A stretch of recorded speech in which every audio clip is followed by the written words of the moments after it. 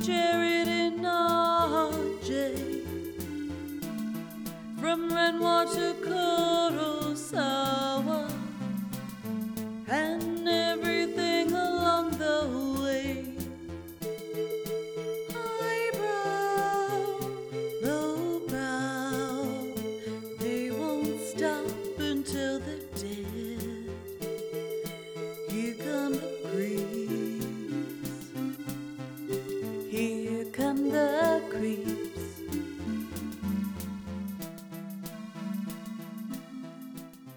This is the Criterion Creeps podcast. I'm Jared Duncan. Huh? And we're just two guys who have no other choice now to creep our way through the Criterion Collection one spine number at a time in order of release. This week, we're breathing Mars air, eating Mars meat, and hanging out with the monkey as we watch Spine 404 in the Criterion Collection, Byron Haskins' Robinson Crusoe on Mars from 1964. But first, how are you doing, RJ? How you doing? How hot is it? Not too bad. It's not too bad? Yeah, Too it's bad. kind of cool. I can wear a hoodie again. You're wearing a hoodie over there? Outside in the world you were wearing a hoodie? I mean, I was barely indoor, like outside. It's So, like, it's still over 20 degrees, though. Yeah, that's fine. That's hoodie weather? It can be. Holy cow. It could be. Holy cow, Jared. It can be. I don't know about that. I don't know about all that. I had some interactions this week. Oh, that were kind of strange. Boy. Is this, I think this is what people have signed up for, you know. Hearing about my interactions? 100%. Well, there was an exclusive one I put on the Discord about me and Marketplace and things like that. I can talk about that, but maybe it's a Discord exclusive, Jared. Discord? What's that? Oh, Jared, it's the fastest growing internet community online. Oh. You sign up for pages and you can talk to people and like you can share your ideas, and like if you want to be part of our community, you can you gotta pay, and then you can be friends with all of us, but you gotta pay Oliver first. Yeah, he's sometimes there, sometimes not. Oh, okay. But you pay, and we'll the creeps, that's Jarrett and me, we'll talk to you. Could I be friends with like guys named Gordy? Gordy, you could be on the Discord. Oh wow! I mean, I didn't know. Are you in the market for gravity chairs? Gravity chairs. It sounds cooler than it is. It's not as cool as it sounds. Okay, explain. They're just like reclining lawn chairs. That's all, but they're called gravity chairs. Okay. I know that's very like anticlimactic, but what? Okay, so they're like city chairs. No, I'm not in the market for gravity chairs, but was Gordy in the market? Explain. Oh, he wanted them. He wanted them bad. He wanted them real bad, Jared. I was trying to sell them, and he was like, "Where are you? I'll get them now." And I was like, "Oh, well, someone else is interested." I was like, "They might be coming right now." And he was like, "Well, I'll give you this for both of them." And it was quite a bit lower than they were posted for. And I was like, well, actually, somebody else is on their way to... Hold the phone. So this guy messages you. Uh-huh. I told him I'll take him. He says, I'll take him. And you'll say, well, someone else might want this coming by. I'll give you less than, in parentheses, less than what you're getting for them. And you're like, it's like, you drive a hard bargain. Yeah, and you missed that part. I mean, the punchline is so funny. Part. I just the punchline was all I put in the Discord. But these negotiations are something else. Well, you can tell from his picture he's old school. Sounds like you work at a comic book store sometimes. Yeah. So I said a second time, and I could screenshot it for the Discord exclusive, but in a very polite way, I was like, well, actually, somebody is on their way to pick them up, and I said, if they don't, I'll let you know, which I thought was a very very responsible, or a very decent response, right? I wasn't being pushy. I didn't tell him to get frigged with his less than half offer or whatever it was. It wasn't less than half. It was like 3/4 of asking price. But Okay. do you want to He read was what his response was? he was giving himself a 25% off discount. Yes, he was. That's how things work.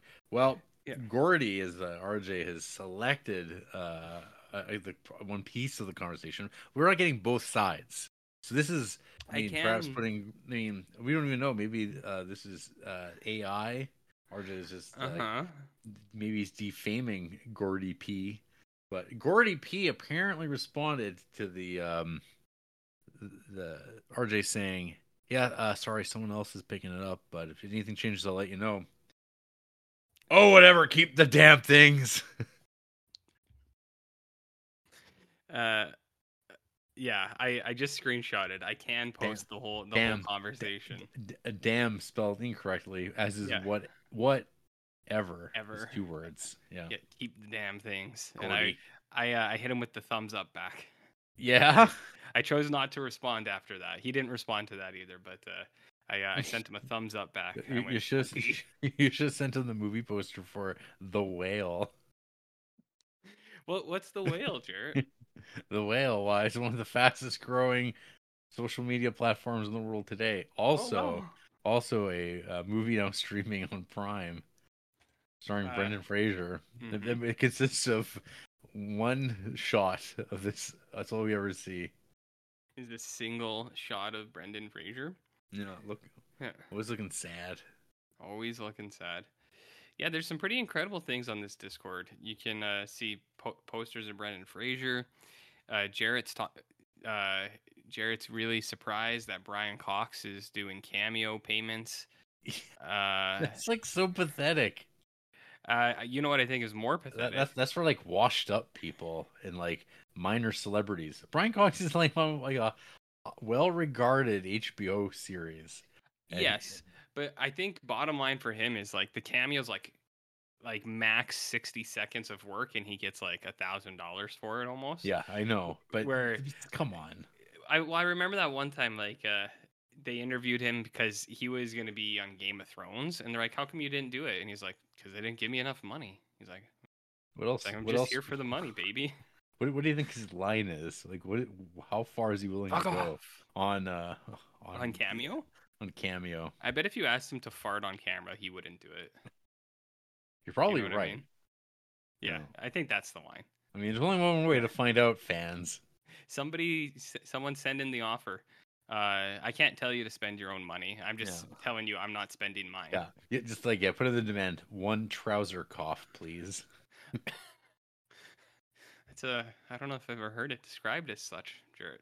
Trouser cough. So your trousers coughed. That's all it is. I get it. I just don't know if I've ever heard that.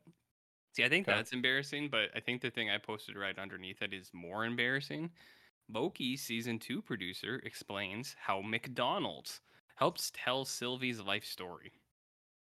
Because there's a cross promotion with McDonald's for this upcoming premium Marvel television show. Premium. I saw a sign the other day. It was chicken nuggets, and it said "as seen in Loki," and I went, "What?" If I see it again, I'll put it on the Discord. We have Lon Chaney, Chris Jr. buying some Sandman comics, and talking looking for a baseball video game. Yep. And I don't know. I know Mr. Chaney is also working on his cube deck. Wish him luck. Wish him luck. Yeah. Foods and snacks is always going off. That's it's definitely the best one. We got some banh mi, some burgers. Friend of the show, Ryan Angle, had some Taco Time pesos. Did you see those, Jarrett? Do you remember those? You see this? You hear about this? Nope. You don't remember Taco Time pesos? No. They were pesos. Where was this? It's in Foods and Snacks. Where? On August 14th at 2:59 p.m. That was forever ago. Well, yeah. The last thing I remember seeing. Okay, see, this is before. It's right under Vic. We had Vic Mackey. Or right above Vic. Using mustard. And I see. No, I don't know if I don't know if I saw this. Do you remember those though? No. Do you remember getting those in the 90s? You don't remember Taco Time pesos? See, I didn't see this bottle either, but expired soda that RJ's kicked off. Well, it seems like you're not really interacting with foods and snacks as much as you should. Yeah, I guess not. I see you're making some French toast. I did make some French toast. It looks very artisanal. Well, what do you put on French toast? Because I got 2 flavors there. Syrup. Syrup. See, you know what I like, and it's only with French toast. I don't do this with pancakes. Peanut butter and then syrup. Right. I don't know why, it just mixes good with the toast. And then the other side was a blueberry compote that I made. Sure. Is blueberry compote? Yeah. We have blueberries. And yeah. You look up that did you look up a recipe? I did look up a recipe. It said put it in a pot and add some water, and I went okay. And then I boiled it down, and I went nice. Yeah, you're missing foods and snacks. This is the best one we have. There's Mark Silvestri had this big, massive cheeseburger that looks pretty good.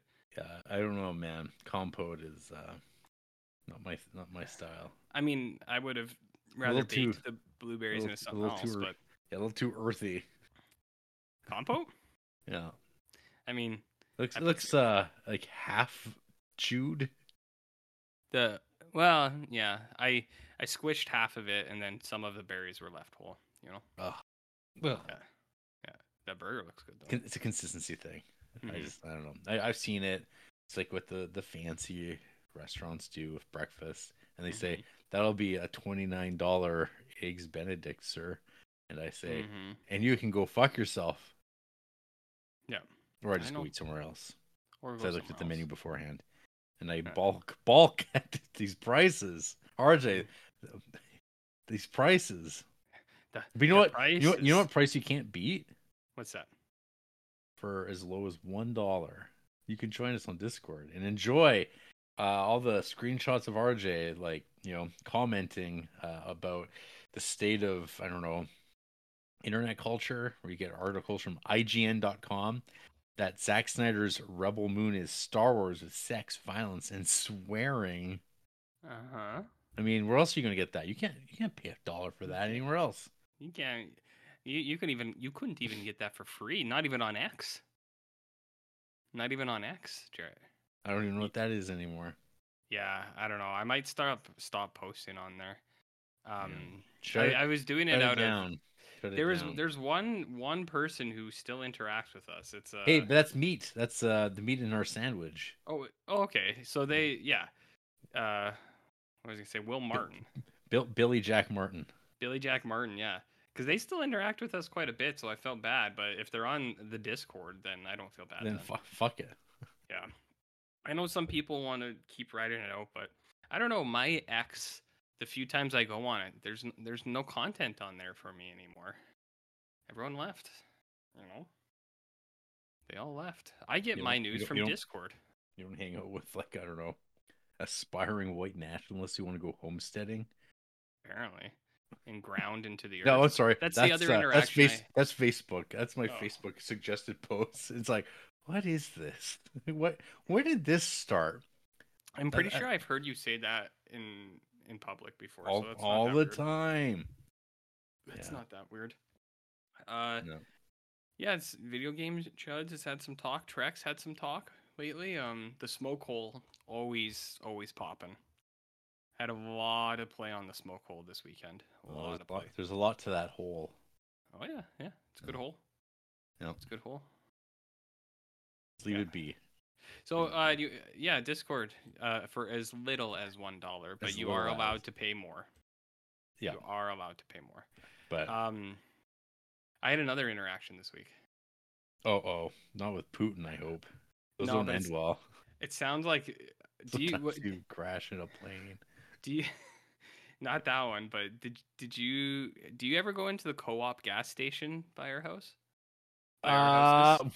Rarely. It's like I have to be like desperate to like get fuel. Maybe that's about it.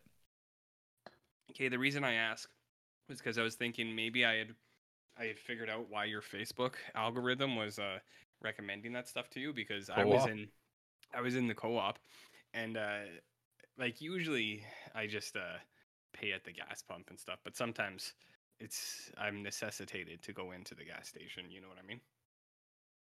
You know what I mean? Mm-hmm. So I went in there, and the lady attendant, she was ringing up the guy in front of me, and uh, they were chatting up pretty good, and he had kind of finished paying, and he was like, they were finishing their conversation, and I was next in line, and I didn't act annoyed or anything like that. I wasn't being a dink, but I was kind of like, all right, guys, I'd just like to go through now, please. Um, but this guy was not leaving, and the lady was loving it because this guy was like, well, 60% of these forest fires are started by people. And she's like, well, they all are. They're all started by people. They say it's the environment, but every one of those forest fires is started by people. It's like the ones in What? Canada, maybe accident, but she's like, those Maui ones, they did it. They did it. Them. What, like Mhm. Antifa? No, it's now. This isn't my opinion, but I saw this on the internet that these people think it's a laser owned by the Jewish community. Oh shit, It's a satellite laser owned by the man. Jewish community that they can target at certain places to when they need to. But like this lady is, I saw that on the internet and I was like, Uh-huh. yeah. But then I saw one in real life and I was just like, and then I went to buy something and I was like, oh yeah, do you have this? And they're like, no, it's all out, all the way down to the border. Something's going on. Something's going on. And I was like, okay. I was like, all right, thank you. I'm gonna leave now. So Huh. yeah. Have you ever gotten that when you're looking for something? And so, like, I knew she was a little unhinged because said that, like, the laser from space was starting the Maui fires. But, hey, do you guys have this? No, it's all out from here to the border. Can't get them anywhere. Can't get it anywhere. No, not a chance. And I went, okay. And I drove to the next gas station. I got what I was looking for. Hmm. So, anyways, Curious. people are crazy, hey? The world's crazy. People are crazy. What a bunch of coconuts out there. Yeah. Hey, you know what I did today?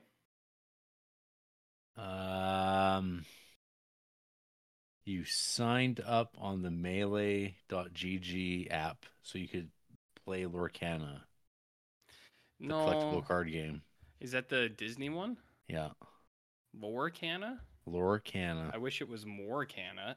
That's what we say because we could definitely use more product to sell as it's sold out. Is it sold out? No, Was it all the same guy though? One no, speculator? lots of people. Well, Hmm. people love it. They Here's love the Disney.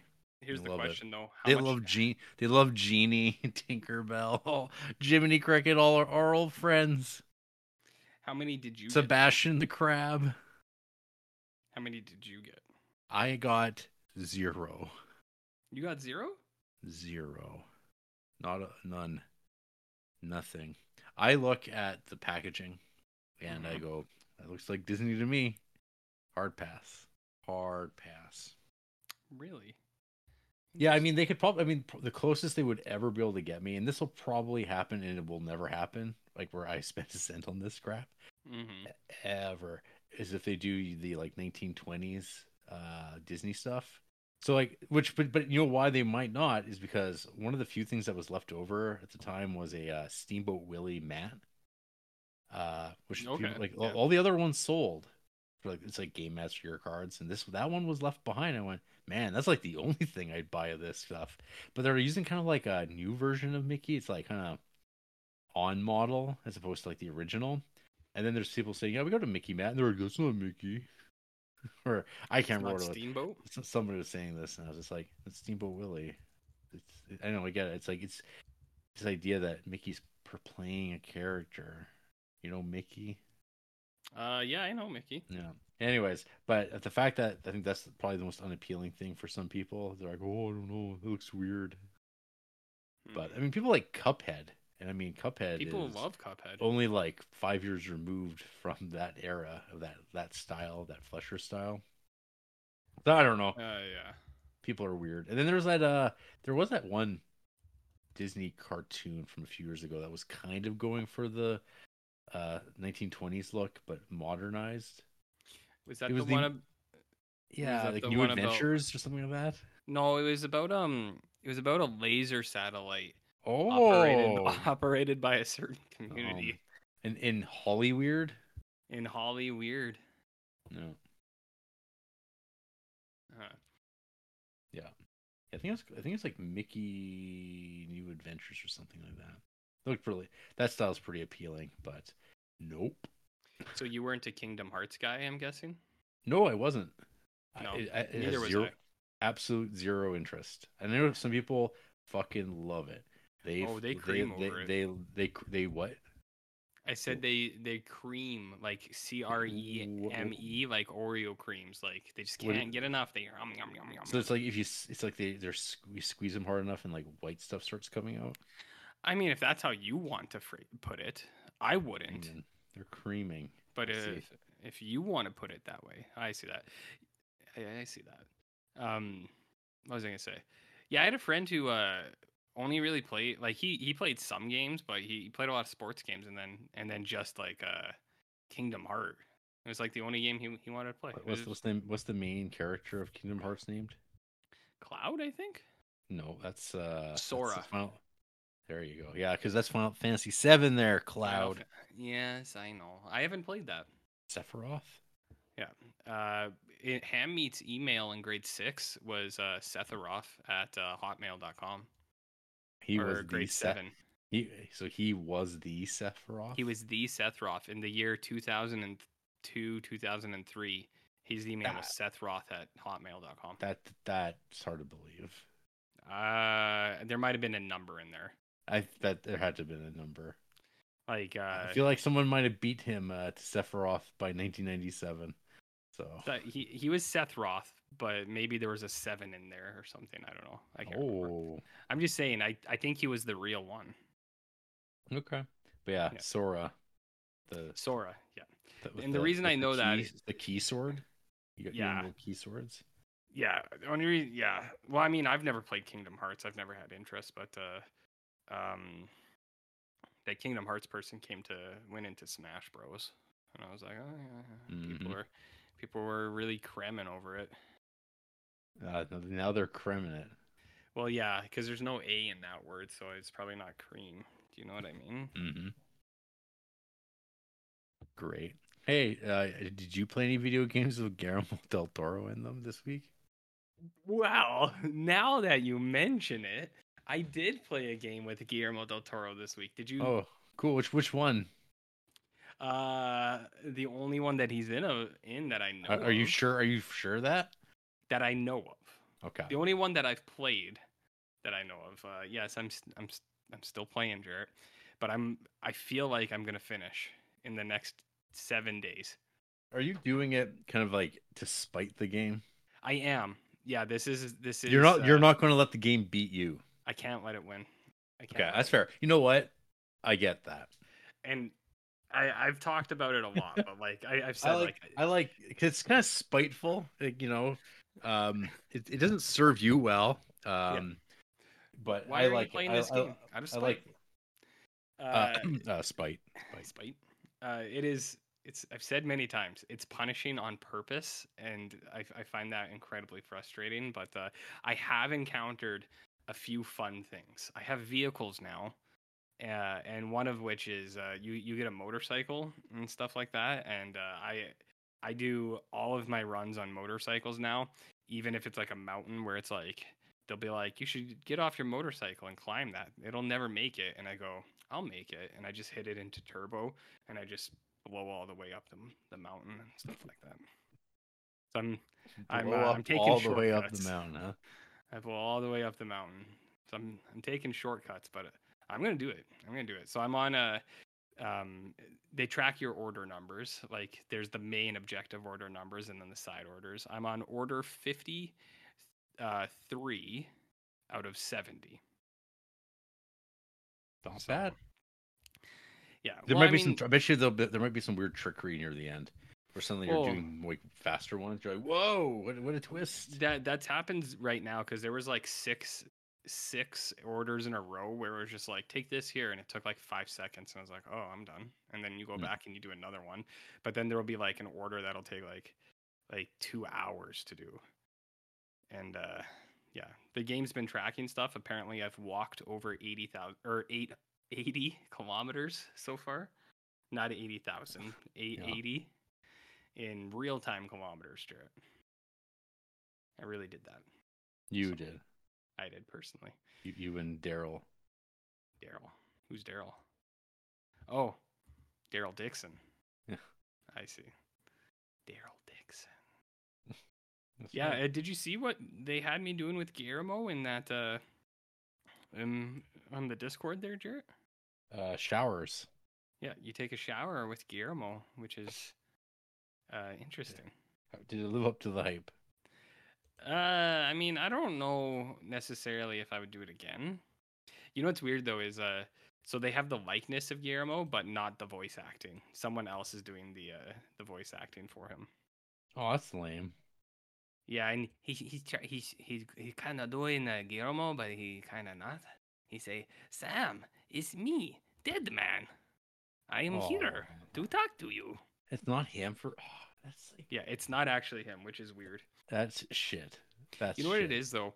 There's so much dialogue that cuts in. One of the things that annoys me the most about the game, so is characters cutting in with dialogue. Like the worst offender is Die Hard Man.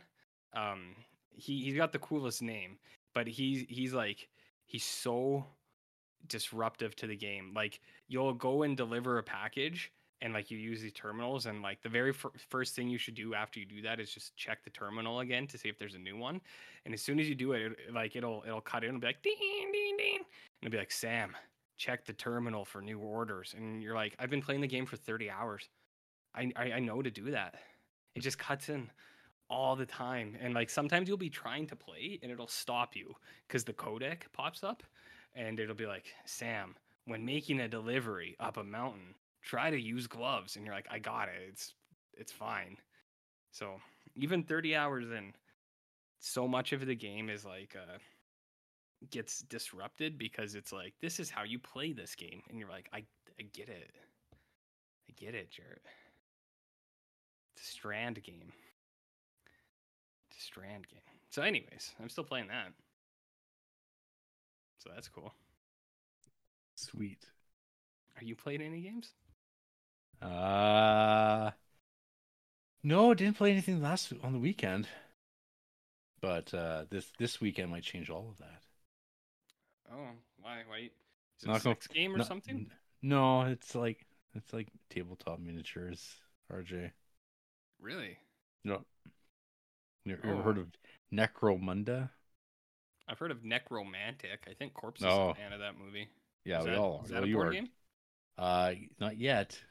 That's definitely more of like a. I don't know if I want to see those miniatures. Be pretty. It's not the miniatures you got to watch out for. Yeah. It's a different thing in that game. I think so. Do you know what I mean? But that all being said, so yeah, we're gonna play that I think this weekend, RJ. Okay.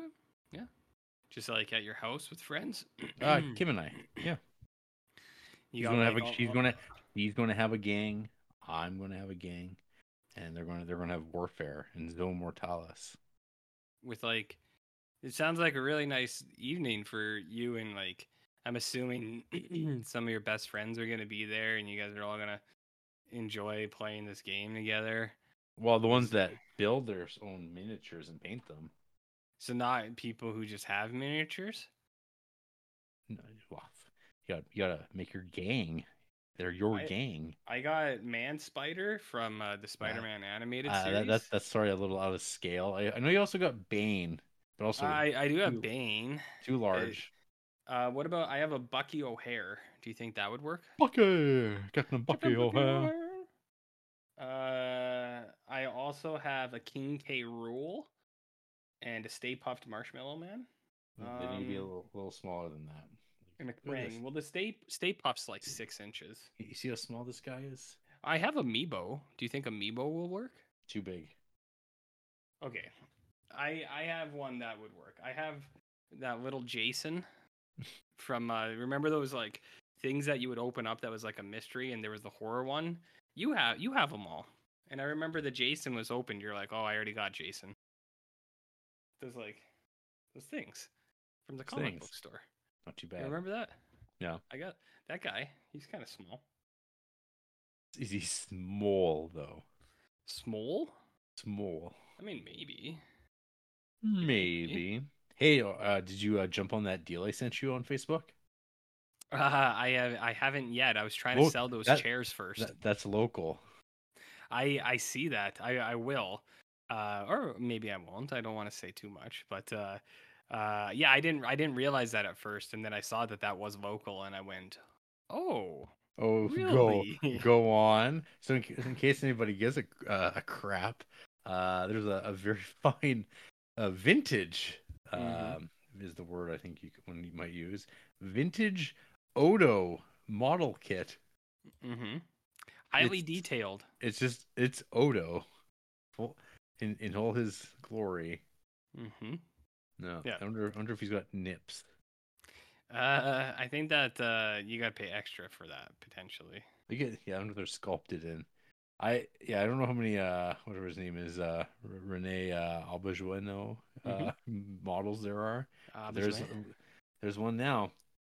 Security officer, oh fuck, it's AMT. I wonder, I bet Is you this AMT kid's, good? why there was it aluminum motor. They're like the model kit company. I don't know if they have continued making Odos, but that company is legit. I feel like if someone were to own this, they would have probably done some digging beforehand before they They should come to us first, is what I'm saying. yeah. Yeah, they had it priced pretty moderately. Not bad. Yep. Is it still for sale? Is the question. You know. Well, if damn, it's so hard to say. I think something like that could have got scooped up pretty good. Scooped. Scooped. Scooped. Yeah. Nope. It's not Still, available anymore. still sealed in original box. Still available. Yeah, it's sealed in box too. If I got an Odo and I built it, would I be considered someone who has built minis? This Odo? Yeah, I think so. What else is Uh, what else has this person got? They got football jerseys. They got a vintage mini wizard handheld electronic box. mm. Kiss action figure. Oh, that's cool. Another Kiss action figure. Another one. Interesting. What Lots of else? like weird sports memorabilia. Lots of like Stanley Cup facsimiles. Mm. So I will say, without a hint of irony, the coolest thing this person's selling is the Odo model kit. And I mean, the Odo is pretty cool. Hey, do you need tennis rackets? I just got a Costco pack, so Damn, shit. yeah, Well, there you go. I'm all racketed up, bud. I'm all racketed up. So that's good. So you didn't do nothing this week, huh? Did you have any Uh, fast food? did I have any fast food? Yeah. No, no, I did not. Not even once at the store, like not even like a little teen burger from A&W or something. Uh, no. Actually, wait. Did I? It was MS Day this week On where Thursday, last Thursday, for MS Day, you got a last teen Thursday. burger? Oh yeah, that's a Dylan at the store regular Must buy. occurrence every year. Yep. Yeah, I forgot about that completely. Mhm. Yeah. See? What about you? I missed it. But we usually do. We usually do. Andrea usually she has a friend with MS, so they usually go together and get teen burgers and stuff like that. But uh I didn't. Last year we went because they had those whistle dogs out for that. They brought them back for that one time, that 1 week only, or whatever. And I don't know if I can support them anymore that they don't have the whistle dog. Kind of bums me out. I can't support them because they're so goddamn expensive. A&W. Yeah, Yeah. the, Yeah, the most expensive fast food burger. yeah, and they're like the anti-vaxxers of fast food, which I've said before, but like That's right. they are. They just are. You know? Friggin' guys.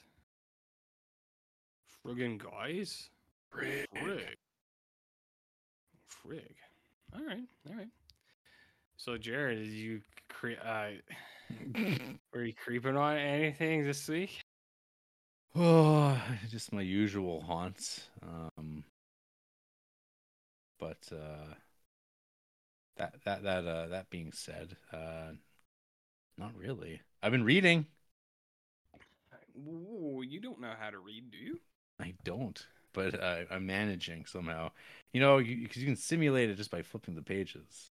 You spend just enough time, so you take 50 pages divided by 60, and you just you can time do that out. math. I can do math, but I cannot read. Oh, And you okay. figure out, and whatever time that is, you just look at the page and you just go 1, 2, 3, 4, and however long it takes to get to that number, you move to the next page with your eyes and you start counting again. And you do that over and over and over again, and it's like you'll be done that book in no time. Okay, that's pretty neat, actually. That's not too bad. You can Is it kind of dog ear the corners a little bit, make it look authentic. a little worn? Yeah, A little wear and tear? bend that spine. Crack in the spine, some have said. Mm-hmm. Yeah. A little wear and tear. Hey, interesting. What was I gonna say? Is it fiction or nonfiction? Fiction. What kind of fiction, Jared? Are you familiar with Warhammer 40,000? Yes. I heard Henry Cavill Mm-hmm. is a big fan of those. He is apparently, or at least his press people talk about it. Are you familiar with the Horus Heresy? Nope. Could you explain No. that? Oh, there's a guy named Horus. He's a bad guy. So there's a series of novels about this. It's set actually in the year 30,000, 10,000 years before Warhammer 40,000. And I've read now. I'm on I have 30 pages left in the second book. It's not too bad. It's a fun, pulpy storytelling. Not at all what I was imagining stories about Space Marines would be like. Did you say you're a couple pages in? A couple pages away from finishing the second book. Oh, okay. I was gonna say you're a couple pages in, like you read 2 pages. You're like, Just from that's finishing. good for today. No, I'm like 30 pages away from finishing the second book. Okay. Interesting. And then after that, I'll be continuing on. So there are 54 books in the series, but I think only the first 4 or 5 books are like one continuous story, and after that, it jumps around a bunch. And quality varies, as is written by a variety of different authors. Some way better than others. Does James Elroy write any of these? Unfortunately, not. And it's probably for the best. Is it though? Yeah, I don't think I want to hear James Elroy write Prime Marks and and Space Marines and. Yeah. I have a question, and yeah, I'm. This is gonna show me being. Is this about is this about the Emperor of Mankind? Is that your question? It's not. It's got to do with James Elroy. But is this about the Imperial Truth? It could be. Okay, so what about James Elroy? Okay, he uses a term that I'm pretty sure is a racial slur, but I don't know what it means, and I need someone to explain it. Can you explain it to me? And I'm saying this in all earnesty. Like, I know it's a racial slur, but it's like I don't understand the context of it. Oh my goodness. Do you know what I mean? It's like I heard it, and it's like I've heard that before. I know it's a slur, but it's like I don't know what it means though. I don't know where the origin of this racial slur. Off air if you prefer. I think I'd prefer to do it off air, and leave it to the imagination of people. Be like, what word could they possibly be? Because I have no idea, but I definitely don't want him to say it and then make me explain it to him. There is that's fine. That's why I'm asking. That's fine. Yeah. But I need someone to explain it to me because I don't know what it means. Okay. Tell me more about the emperor of all time. Of mankind, you son of a bitch. How many Warhammer books are there?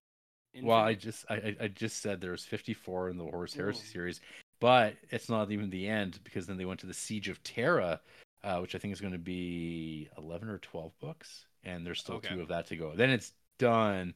But yeah, there are probably in 40K alone, not including fantasy and all the other lines, I probably close to 1,000 books. It's got to Okay. be. That could be super high too, but I don't know. One series alone is 75 books, and then there's other series on top of it, and they've been making books pretty nonstop since 2006. Hmm. So they put out I'm not sure what the count would be, 3 or 4. It's like the Criterion collection. I mean, I guess it's not been going for as long as the Criterion collection. Their release schedule isn't close to that, but yeah, I'd guesstimate. It's getting closer to 1,000 every month. Okay. Interesting. Lots. Interesting. Is Yeah. it as many as the Star Trek books? Or way less? Nah, less. There's a Yeah. lot. I feel like there's a lot of Star Trek books, and I think there's probably even more Star Wars books. Mm. Yeah, there's a lot of those. Are you gonna see the Henry Cavill Warhammer movie when it comes out? Are you gonna see it? Okay, this is fun. Black Library's catalog now runs to well over 200 titles. That's not even remotely close anymore. That's impossible. Hmm. That's so low. That's How, like off the top on Google search. how low Uh, is it? in 2017, there was a claim that there's 55 Horus Heresy books and 40,000 books, but it seems like hundreds of books I've never read. Yeah, no one seems to know. Hmm. Hmm. Oh, there's 520 30K/40K books. And that doesn't Hmm. include fantasy, and that was 6 years ago. So Hmm. it's only grown. It's only getting bigger. Hmm. Is that what they say? Hmm. Okay. But But you're enjoying it, you said? yeah, well, so Kim and I are book clubbing it. She's a much faster Oh. reader than I. Do you have two Um, copies of the book, or do you share the same we do. copy? No, we're at this point we can 2 copy it, but after the Okay. first 3 books, these books go like out of print and are like yeah, I'm having to order these things on eBay now for the ones I do want to get. So there'll be one to go around, but she's much faster than me, so she'll be reading them before I get to them. Interesting. Yeah, but we'll see. The school year fast approaches, and that might derail reading plans. We'll see. Mm, We'll see. she'll be busy caretaking the schools. That's right. They're Yeah. not going to clean themselves. It's important work. Kids are animals. You know how dirty those little bastards can be sometimes? I've heard from caretakers. Real dirty, I guess. Okay, cool. Okay, cool. And what about you, RJ? What you What? been reading, listening, watching? Well, I've been reading a book, but I'll talk about this some other time. Are you asking me what I've been creeping on? Yeah. I'm about 30 minutes away from finishing The Big Nowhere. Oh, damn. So it's all You settled up. you just smashed through that one. Well, you know what I did the last 2 days? I ripped Nothing. down all of that creeper off of my pergola. Oh, you did, huh? Uh-huh. No. Yeah, it was a lot of work. Listening to the big nowhere. Listening to The Big Nowhere, and that's where I heard those racial slurs. Jesus. But The Big Nowhere is also about Werewolf. no, he's a Wolverine. Oh, he's a Wolverine. That's He's right. a Wolverine Yeah. guy. And he hates gay people, so he bites their penises with his Wolverine teeth. Yeah, he sure does. I didn't See? I didn't know that that's where it was going. And, I know you. I know. I had a feeling I you was wouldn't like, have known. Yeah, it's fucked up. okay. Well, I mean, Black Dahlia, I listened to it and I was like, yeah, okay. They're like, yeah, and I was like, yeah, I'll do another one. And then I was like, Wolverine bit penis. I was like, what? I was like, what do we do? What's going on in this book? Uh-huh. And then it kind of snowballs from there. Yeah. Just a little bit. So almost done, and it was good too. I don't know. I think I could probably get one more audiobook in before Pizza Hut pulls me back from summer break. Right. So Before business picks up and they can start bringing you in for shifts. yeah, bring me back off of my Layoff? What is it called when professor a secondment? Sabbatical? Yeah, sabbatical. Yeah, Uh, off of my sabbatical for a Damn. bit. That's so generous of Pizza Hut. Well, they're a great I employer. think they call it a layoff because you don't get paid. Usually you get paid if you're on Oh no, I get sabbatical. paid. Oh wow, shit. Well, never They mind. really take care of you. I sit corrected. They really take care of you there. They It really is care. just a fine corporation. Very fine. If anyone tries to look into this, don't let Pizza Hut sue us. Anyways, I could probably do one more, but I wasn't gonna do. I don't think I'll do the third Elroy, and I don't think I'll do a fourth Reacher. But what I was gonna do maybe is there's a game series that's on sale right now that a friend of the show Ryan Nagel turned me on to called Metro, which I've never played. And there's a book, and the games are based off of this book called Metro 2033. So Okay. I might audiobook that. I don't know. We'll see. We'll see, Jared. What else? Oh, I watched a bunch of movies this week, Jared. I watched The Black Dahlia. Did you see my review? I don't know if I did. No? Let's take a gander here. Let's look up I had Barn Loaf on Letterboxd. It quickly gathered many likes, that review. Did it? Oh yeah. Yeah, it was pretty good. I see Hollywoodland. That one also, and that's a true story, that review as well, which I can tell on air. Oh, Yep. I see the Black Dahlia.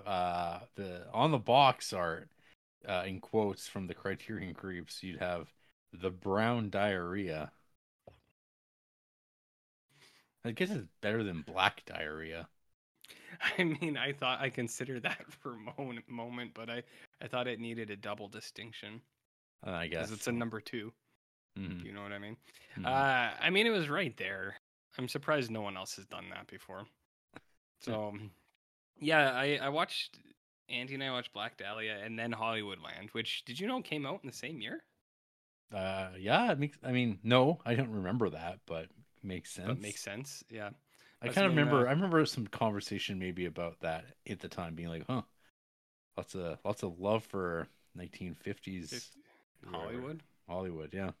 Yeah, because I mean, Black Dahlia is L.A., but it's Hollywood too. There's talk with the Hollywood sign. Sure is. Yeah. So Black Dahlia, huh? Yeah. I had seen both of these movies in 2006. Right. When I was in grade 10, Jarrett. I saw both of these movies.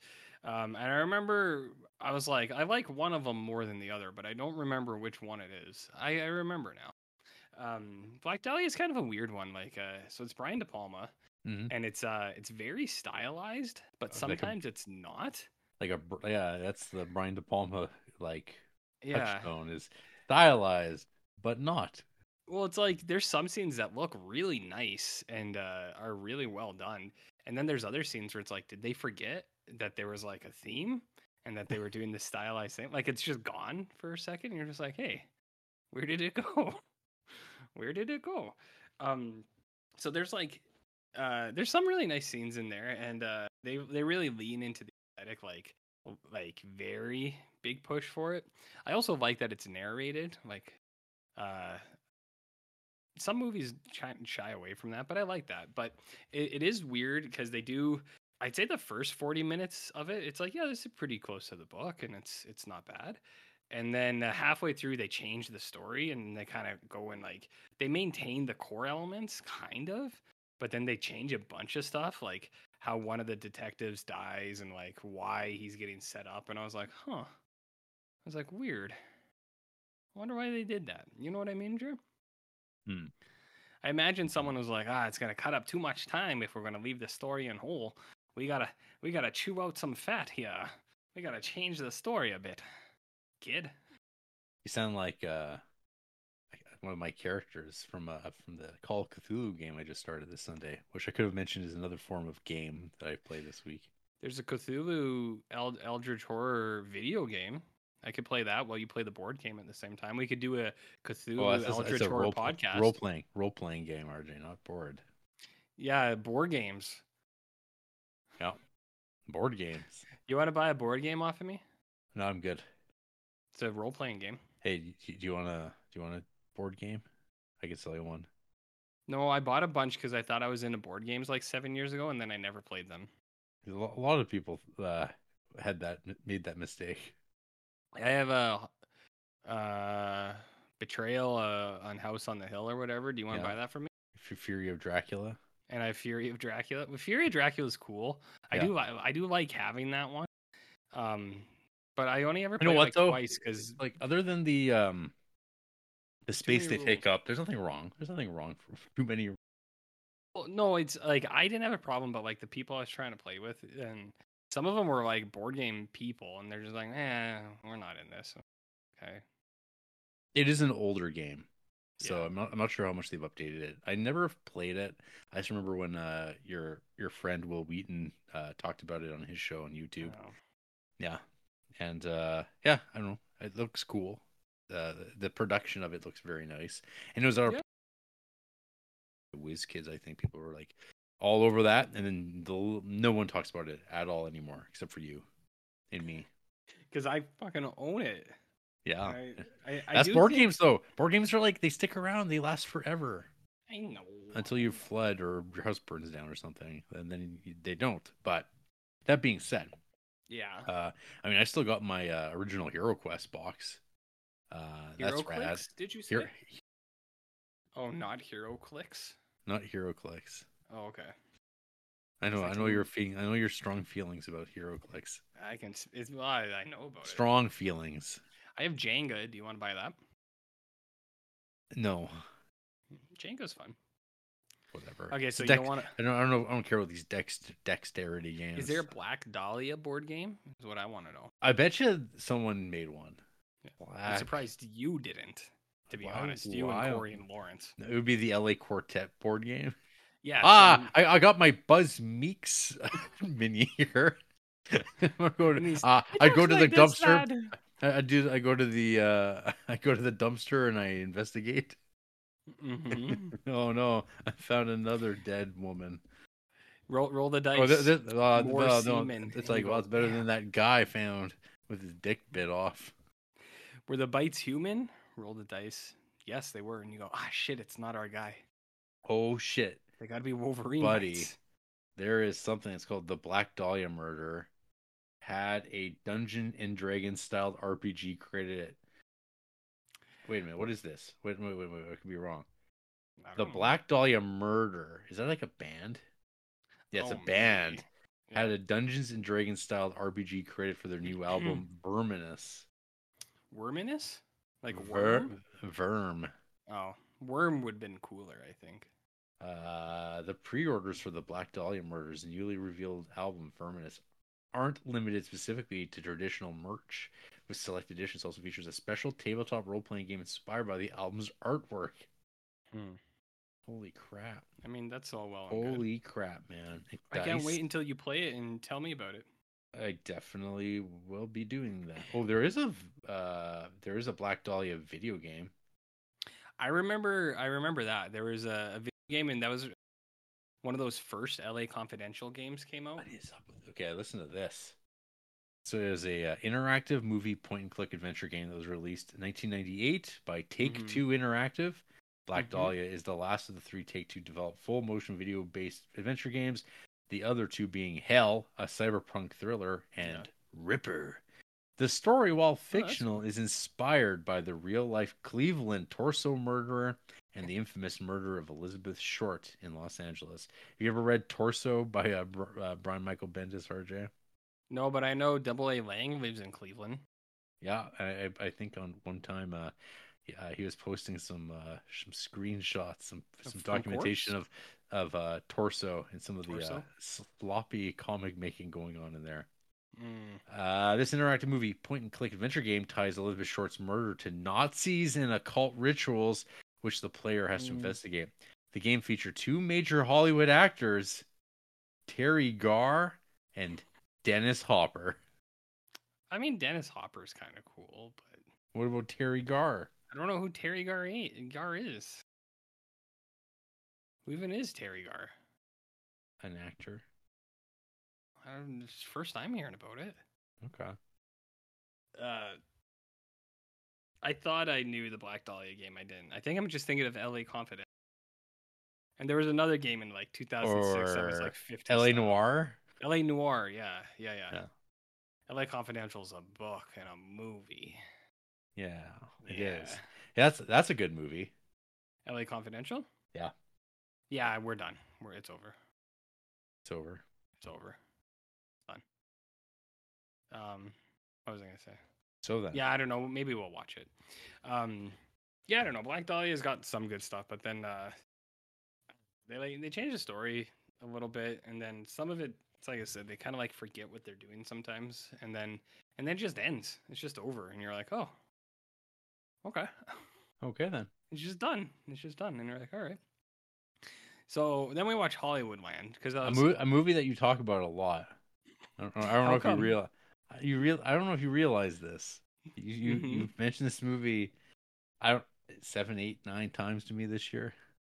Is it because of the store of my review? Is that why I bring it up a lot? Because it's a very salient memory for me. It's something that I remember I very think it's because vividly. George Reeves. Mm-hmm. Well, that's another part of it. So Hollywoodland, I saw in theaters with my buddy Hammeat, and there's a lot of smoking in this. Black Dahlia actually has more smoking, but there's a lot of smoking in this movie. And I remember about halfway through, we were kind of like, "This movie's boring." We're like, "Do you want to go smoke in the parking lot?" And we're like, "Yeah." So we just went out and sat in the parking lot for the rest of the hour Huh. and smoked cigarettes, and then we went home. Money well spent. We never went back in. We never went back into the movie trip, which is too bad because it's not a bad movie. I actually finished it for the first time, I think, this week. Oh yeah. 16, 17 years after I had started it. Um, it's not bad. I don't know. It's not bad, Jarrett. Okay. It's about George Reeves and about his death, and Adrian Brody is investigating it. Adrian Brody in this, he reminded me of Mo Sizlak a lot because like how he looks and how he's walking. And then we watched Anger Management with John Turturro, and Andrew's like, this guy reminds me of Mo Sizlak, and it's like, yeah, John Turturro does have that Mo Sizlak kind of hair, like gray and kind of puffy, kind of like how a cartoon has puffy hair. But yeah, Hollywoodland's the George Reeves story. It is a lot slower and more deliberate than Black Dahlia. Black Dahlia is De Palma aesthetic, lots of bah, and like sparks flying, and Aaron Eckhart yelling at someone, which is good. Aaron Eckhart's really good. But Two-Face himself. Two-Face himself. Hollywoodland, it's got a good feel though. Like a lot of the actors feel like they don't have to work as hard to get the era down. Like Adrian Brody seems like he was alive at the time. Same with Diane Lane and Bob Hoskins. Bob Hoskins, Jarrett.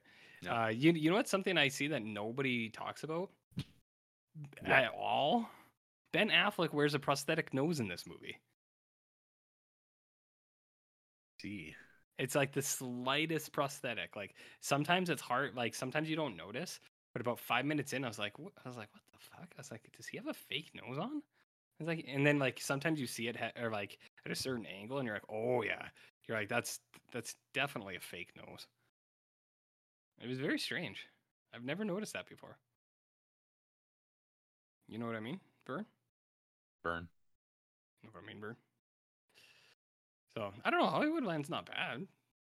It's okay. Out of the two, I'd say it's the one to watch more than Black Dahlia. But if you're gonna do it, you might as well watch both because it's 2006. Life is long and empty, so just keep filling it with 2006 movies. What else do you think came out in 2006 that was a pretty big movie? Oh, Little Miss Sunshine, The Prestige, The Departed, Pan's Labyrinth, Children of Men, Casino Royale, Pirates of the Caribbean, Borat. Hey, did you know that? Did you know that the director of Thunderbolt says his movie offers something different to other MCU entries? Oh, did he? Yeah. Incredible. Is he gonna do what that Secret Invasion director did and said, fans are too entitled and not everything's going to be good or something. Did you hear about that? No, Did you see that? I hear a lot of things, but I'd like to actually read the interview myself before taking the word of others, You hear about that? misconstruing. I'll Also, Google it. I just want to throw in there that Jake Schreier of Thunderbolts added probably not what people are expecting. Do you think it might also be his most personal film to date? I don't think so. That'll be the sequel. Oh, okay. And they'll say everything we did in the first one, we've just completely we've completely just blew it right out the ass. This is our most personal film yet. I think it's pretty personal, Jared. Pretty personal. Pretty personal. That's neither here nor there. Yeah. RJ, what's going on the Shield? Oh, you want a little Shield talk, eh? Of course we do. A little Shield talk. I wonder if the regular listeners are in talk. I know one of them is. Yeah. Well, They someone got grabbed. Bullhorn Jr. got grabbed by those horns. Mm-hmm. And they're watching the Shield, baby. All Yeah, right. they are. So let's get back to the season of the Shield that made me reconsider what television is, what life is, and what I'm doing as a person for my society. Right, Jared? That's right. So where we left off was about not quite a third of the way through. It was 305, and that's the graping of Captain Aceveta. And I've mentioned before, I put grape in my phone because I don't want it to get autocorrect. I don't want to type it too much because I feel like I'll get flagged on Facebook or like, do you know what I mean? Like Google will get me. Imagine those suggested posts. Yeah, I know. And then pretty soon it's gonna be the lasers from the satellite or something. Oh yeah. So that was the last episode I talked about, which was the episode, I think, right? Yeah. That was the one that broke me mentally for like a day. I was just like, oh. I was like, I don't want to go back to the Shield anymore. But then 306, Shane's a gay prostitute, and I was right back in it because you got the that was a fun episode. So what's this? Posse up. Officer Tommy Hisk becomes a prime suspect in the murder of his ex-wife and son. So Tommy is one of the officers, and like in the barn. And his family gets killed overnight, and it's a different precinct. They come in to question Tommy, and then on the strike team side of it, there's people beating up all the gay sex workers downtown, like all the dude sex workers. So they set up a sting, and so Shane's the pretty guy. So he's got to go out there and flaunt his stuff. Walt Goggins is he's the sexy one. Well, between him, Ronnie, Lem, and Vic, I guess Walt Goggins is he's the body. Yeah, you know what I mean. He's the body. Yeah. So so he goes out there, and then they catch the guys. It was some football boys who got drunk and wanted to go beat up the. I think the quote, not my own opinion, but the queerosexuals is what they call them, or something like that. Mm-hmm. Something like that, and they beat them all up, and then the cops got them, but that was what the dudes wanted to do. They just wanted to beat up the gay guys, but they got them. Strike team did something good, Jared. And I think this is, the last episode is when you find out that the money train money has been marked. Marked. 306 or 307. I wrote, police dogs are cool. This is the introduction of the police dog handler lady who Vic has a fling with for 4 or 5 episodes. Okay. Yeah. I don't know if you remember her. She doesn't have a huge role. I don't. She's the police dog operator, and like she doesn't work for the barn. She works independently, but the barn hires her whenever they need a police dog. And the cold open is they're looking for a body, and the lady's like, every time the dog barks, there's a body, and then the dogs just bark, bark, bark, bark. And my God. I said, oh my God. I said, it's a graveyard down here. So this episode is called Safe, as missing persons investigation uncovers a graveyard for working in an illicit drug lab. So, yeah, it's the police dog lady. Vic's got a thing for her. She's a recurring character for a couple episodes. It's a group that they're like coyotes bringing women in from Mexico, but then they just trap them in meth labs to do the work, and then they bury them under the pass kind of thing. You know that old chestnut, right? Yeah. Yeah. So that's good. Vic does Aceveda real solid in this episode, and I feel like Aceveda does not return the favor ever, and I feel like that's really bad. So Aceveda is interrogating someone, and he's losing it because he was raped. So he's getting unhinged, and he starts kicking an interrogation suspect, like kicking them, and Vic's like, "Hey," he's like, "We got cameras in here. You gotta unplug that thing, man." He's like, "You gotta do it if you're gonna beat this guy up." He's like, "I'm cool with that, but you gotta do it right." So he goes and takes the tape out, and then at the end of the episode, he gives it to Aceveda. He's just like, "Here, bud." He's like, "I gotcha." He's like, "I won't tell anyone that you were beating up a criminal," and which is the wrong move from where I am in the series now. I think Vic messed up. He was trying to, because Vic's not a bad guy. He does try to do the right thing. He just does it in the wrong way. I don't know. I mean, Vic uses some violence, but yeah. but he's always got the community's best interest at heart. Is what I mean. Yeah. So sometimes he tries to help Aceveda, and that never comes back to him. Anyways, 308. Bert Kreischer is a cuck. We got our first cuck episode here, Jarrett. Do you know who Bert Kreischer is? Nope. Have you ever seen the movie Van Wilder? Once. That movie is based on this guy's life. Okay. So he's a comedian. He's got like big Netflix specials and stuff like that. And his thing is whenever he does comedy stand up, he takes his shirt off. But he was the inspiration for Van Wilder because he was in college for like 8 years at like a Miami State University or something like that, and he was just there to party.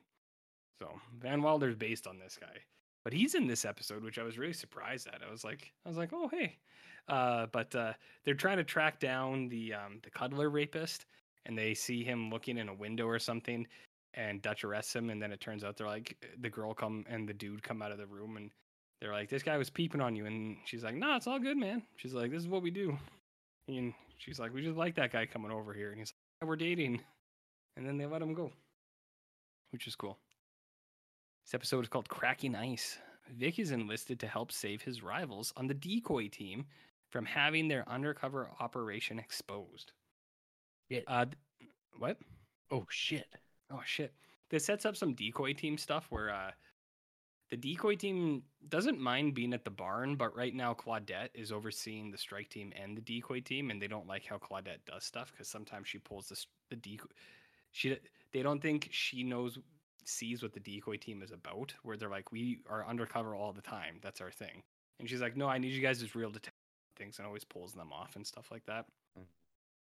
Not always the most helpful, you know. Aren't they also working with short staff after all the layoffs? Yes, they lay off all the other detectives and some of the uniform officers, except for Dutch and Claudette.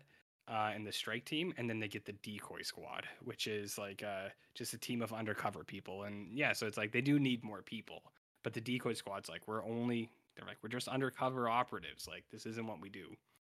And I don't know if it's this one or another one later, but one of the ladies on the decoy squad gets treated pretty bad while undercover, and they kind of blame Claudette for it. It might happen. It's either here in this episode or a couple later, but yeah, decoy squad really. Yeah, well, there's a description here I'm looking at. An oversight puts Waylon and Trish in serious danger during an undercover job, and Claudette is to blame.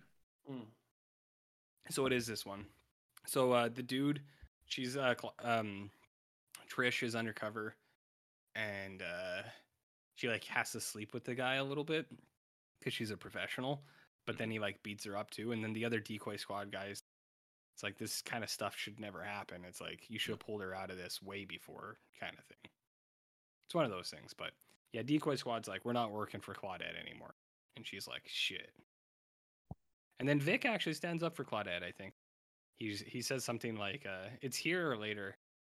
Something about like how she was given 2 jobs. It's not really her fault because she was supposed to be captain. And then they're like, well, you still be a detective, but also you're in charge of this stuff that like captain work. So anyways, 309. I put gang stuff lynchings. This episode is called Slipknot.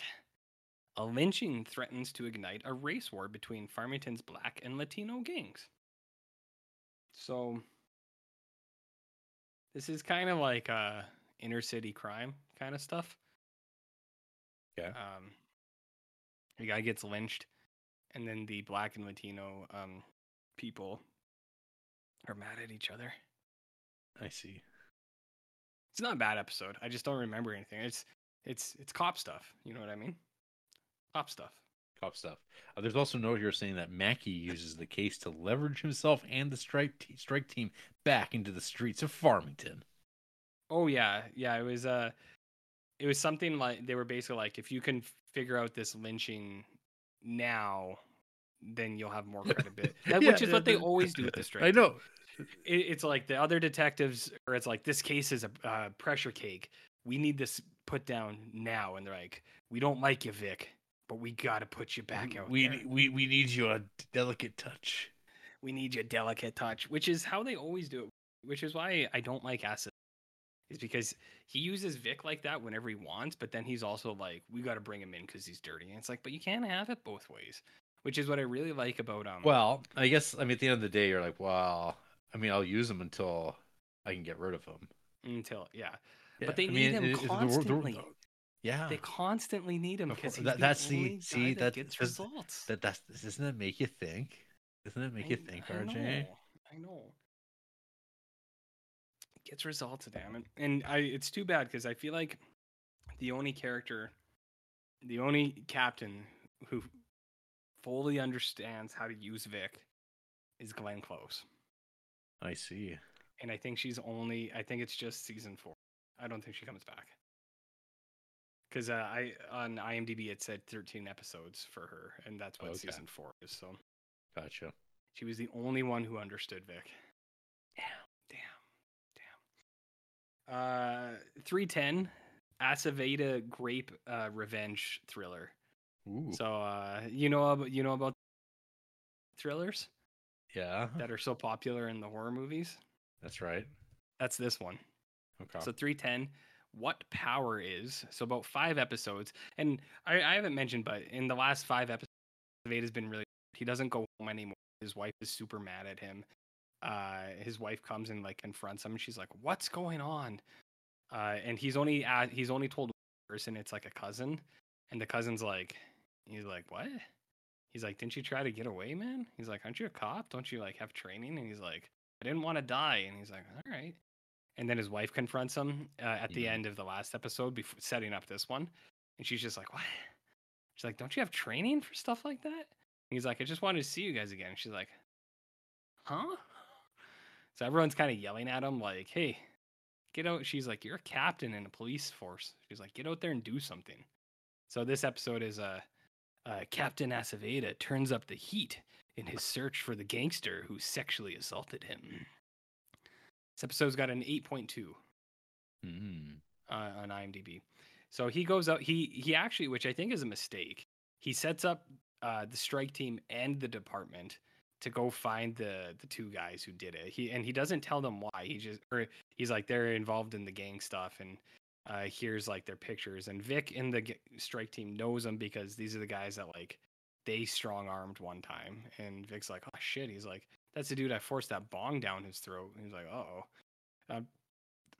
So like they think that Aceveda's looking into them, so they don't like pry too much. They're like, we got to find these guys before Aceveda does. But Aceveda is just going out there to find them. He kills one of them, but it's legal because they shoot him first. You know what I mean? They shoot at him first in the convenience, or they're like robbing the store, so he kills one of them.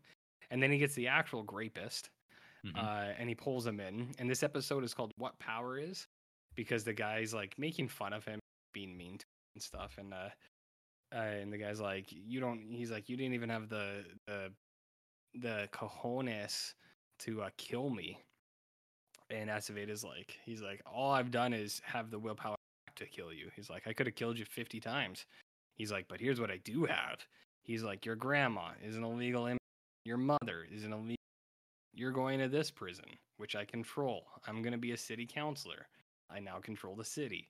And so it's his power thing where he's like, "I'm going to make your life worse for you." And like where the guy's like, he's like, "I'll tell people." He's like, "No, you won't." He's like, because he's like, the bigger drug operation guys will realize that how much you can risk their whole operation. So it's power play, Jared. You know about power play? I think so. I didn't feel like they play it off like Aceveda comes out on. I didn't really feel like he did though. You know what I mean? And then we have 311. Dutch kills a cat. Oh, and David Mamet. David Mamet. And Agent Coulson from the Marvel movies, Jarrett. Do you know Agent Coulson? And David Mamet's wife. And David Mamet's wife. But Agent Coulson, he's Mhm. the cuddler rapist. Mhm. So that's cool. So they Dutch finally I also had a note. I put Shane beats a guy's balls. I kind of remember it. A guy takes a shot at Shane. Oh yeah. So like the strike team raids a place and a guy shoots at Shane and the strike team holds the guy so Shane can beat him up and he just wails on the dude's balls for a while.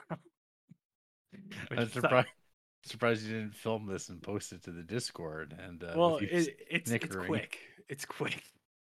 No, I only post the videos, which seems to be the season opener of every season for Or some the end. reason. Or the end of a season. Or the end of Vic either blowing through a wall or something, but he just absolutely bodies somebody. Yeah. And it's a season opener, season ender kind of. Some of them Not, are pretty good. not too bad. Not too bad. Some of them are pretty good. So, anyways, Shane was wailing on that dude's balls. Yeah. And then that opens up this rift because he goes home and Mara is like, Shane, it's like Vic's not even looking out for you. Some guy took a shot at you. It's like he doesn't care, Shane. You know, it's Mara's doesn't like that Vic is mean to Shane. Yeah. So anyways, and then yeah, they catch the cuddler grapist, sorry. And his whole thing is like, he's like, no, he's like, I'm here because I want to be here. He's like, I could have keep getting out there, and he's like, I'm not a rapist, I'm a murderer. He's like, it took a little bit for me to actually kill them. And his big thing is like, I'm here so you can tell me why I do this. And Dutch was like really cocky because of landing that serial killer one time. And Dutch is like, he keeps saying, he's like, you do it because of this and you do it because of this. And Agent Coulson, he's just like, no. He's like, that's what a textbook says. He's like, and that's what he's like, you read that in a textbook too. He's like, you're not listening to me. He's like, I'm not like this because of those things. And then eventually Dutch can't help him. So Coulson's like, he's just like, all right, put me in prison. He's like, you can't help me. And Dutch is like, I can help you. And the guy's like, you can't because you don't know what it's like to kill somebody. And so Dutch goes home and he strangles a cat. A stray cat. Yeah. That's been keeping. Is it because the cat's been meowing? Meows at night. Yeah. It meows at night, Yeah. which is one of the strangest character decisions. And Jarrett sent me an article about how it was the only storyline that Michael Chiklis was like, I don't know why you guys are doing this. I don't like this. Was it you can't have Dutch strangle a fucking cat? Mm-hmm. Because he's supposed to be like a likable guy, like a moral compass kind of guy. Or Well, like that's not even likable, why like he's a little wiener, but like he's a goof. he's supposed to be the moral compass guy. Well, He he's because always he kind of he's trying to be God, what's his name from Manhunter? It's the kind of like a profiler. he's like a he's a wannabe profiler who is Mhm. like pretty good at his job, but Yeah. like he has a high sense of himself and he's kind of a goofball. Yeah. And yeah, but then he starts like they start going down this line of like what these characters are like in terms of the setting, and he's like really starting to like get high on his on his own dudes, I guess. He Mhm. like and then but he's encountering these like dark individuals, the real deal, and he's having problems with that. And so because like earlier on, right, like it's the whole like him getting like fucking emotionally destroyed by that one killer in the first season. This is Mhm. kind of like a continuation of it. Like there's a lot of Yeah. serial Yeah. killers in Farmington, Mhm. which welcome to TV shows, right? Yeah. So now we got another one, but this one's like the whole like I don't know. I think every screenwriter loves to write the idea of these interrogations, and like confronting evil. Mhm. And so like, with this one is like, yeah, Dutch has hit this wall of like, well, he got because this guy got inside of his head, and I get like, but I Mhm. mean, again, it makes no sense. You're kind of just like, oh, like no, like I can speak about this. Like watching this was kind of like a what the fuck Mhm. moment of like Yeah. this doesn't. Why did they do that? And it kind of just goes away, and it's the end because at some point you're like, oh shit, Dutch is going to become a serial killer now. Doesn't happen. They make light of it in the couple episodes where he takes home a kitten. Yeah, that's closure, That's the closure to it, where he's and like, then I've learned to never love. again. Yeah, which I assume, Is for or the best. But again, these are TV show things where television can be a flawed project. Every show has got like at least something like that. Mhm. Uh, I always think about Sopranos. It's got one bad episode in the entire Which run, one? the Columbus Day episode. That episode Yeah. Okay. sucks. It's Okay. it's it's the fucking shits. Hey, you know what? But Okay. yeah, No, wait. Sorry. Finish. yeah, that's what I was gonna say. It's like so some shows like have like that episode's just bad. And Mhm. then there's these things though, like these plot beats. I think the one I mentioned to because I kind of was like warning you a little bit on this season, Mhm. um, particularly this one. This is the one that obviously this is the RJ red flag episode. Uh, but obviously that wasn't even the worst thing in this season, maybe apparently, but yeah, this Yeah. is like, but it's like, yeah, you know what? It's kind of like that episode of Game of Thrones where Jamie rapes Cersei, and then it never comes up ever again, and like Yep. nothing comes of it, and you're like, it's weird because it's not like they could have changed that in the middle of the season when they filmed it. Mhm. They just like someone had this idea and they went with it, and it never really goes anywhere or gets brought up ever again. And they went, yeah, we made a mistake, but it's like then they just like never went back to it. You're like, what was the point of that? And this kind of has that vibe to it too. What I did not remember was that this was also the David Mamet episode. Our boy David Mamet, Mhm. uh, who's like, but you go like, whose idea was this in the writer room? Because so it's like David Mamet directs and Glenn Mazzara gets the top billing on the writing of this. But writing rooms are complicated things, and I mean, Mhm. this is Sean Ryan and Kurt Sutter. Uh, they're all involved, and I mean, it sounds like Jay Carnes also not a fan of his character having to do this. Oh yeah. And Chickless, who I mean, Chickless being like the main character of which the entire show is based around, who at this point had actually started directing episodes as well. Mhm. I think he was just like, to what end? Like this is when you're just showing like characters do that stuff. It's like people like these characters, and Mhm. a lot of people don't like that kind of thing. Yep. And no, it's just like yeah, what a miscalculation. Yeah. It's it's weird. And Yeah. then but then you move on, and then it's like oh, it's like it never happened. Yeah. It never gets brought up again, and you're just like, okay. Well, I mean, it hasn't so far for me. It doesn't. Uh, I'm pretty sure of that. I mean, there might be some weird comments about him with cats or something like that, and that's about it. Have you yeah. gotten to uh Hungry like the Wolf in the show Yes. yet? Yep. Okay. What is that? Have you just not talked about it yet on the show, or has it happened previous? No, it's to in this? season 4. Okay. Good. Good Yeah, stuff. it's early in season 4. And then that's that whole Dutch dating thing is in Yes. season 4. Okay. Yep. Yeah. Because see, So that's the thing. That sort of hasn't stuff happened yet. comes after this. So you're like, huh? Yeah, I know. It's like, huh? We'll just abandon that idea Mhm. altogether. Because I imagine that audiences also were like, no thanks, and they went, Mhm. oh, sorry guys, won't do it again. Say yeah. They say we'll try not to do it again. Yeah, And try. try. Um all right, so I'm in the last little bit here. I put for 312 because I was just moving right along. I put CCH Pound Town. Whoa, So CCH Pounder gets a boyfriend, and there's a shower scene, and I was like, shit. ew, You or ooh? ew, ooh. This episode's called Rice Burner. Uh, the pursuit of a gang hitman pits the tight-lipped Korean community against the police. Damn. So this whole episode, they're looking for this Korean guy who like killed somebody, but the Korean community won't give him up. So they got to send the strike team after the Korean community, Jared, because they're the only thing that can get results. Like always, you know what I mean? Mm-hmm. Because that's what they do. They get They get results. results. And that's all this episode is. And then we have 313.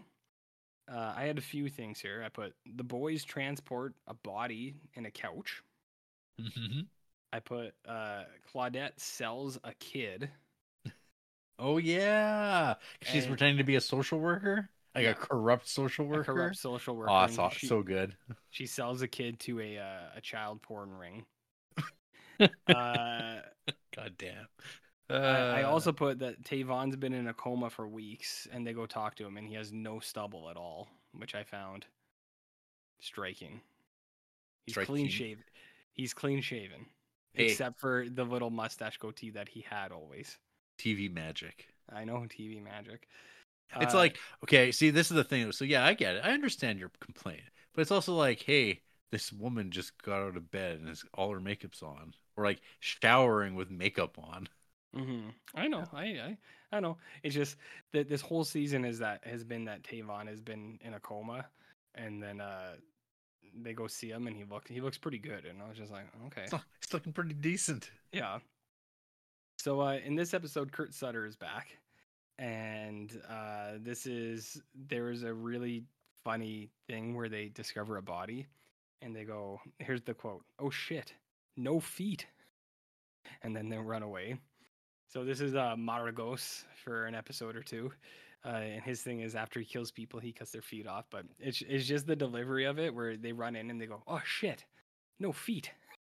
And then they kind of keep moving. And I was like, like that's good stuff.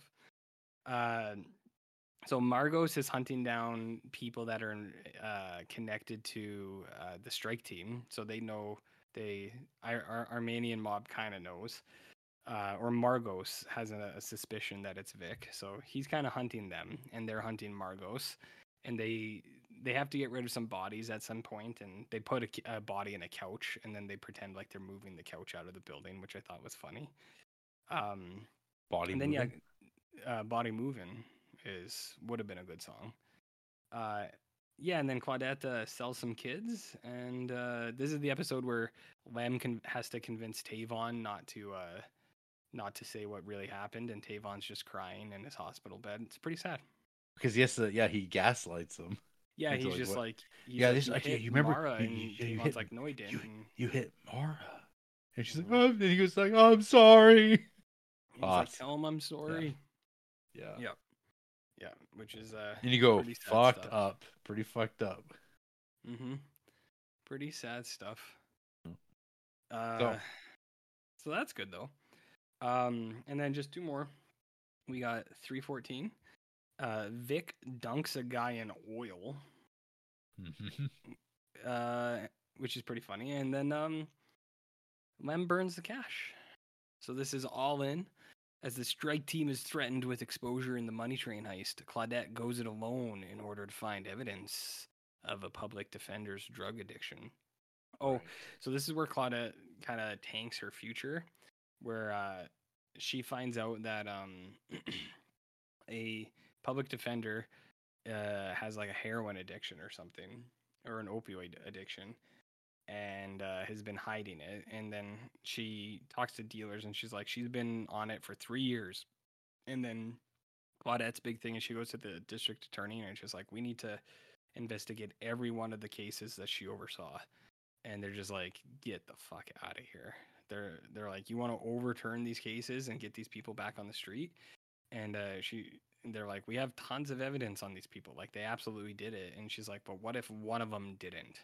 So Claudette starts a personal thing where it's like, I'll let 100 people out, or 100 guilty people out, if only one of them is actually innocent and they should be out.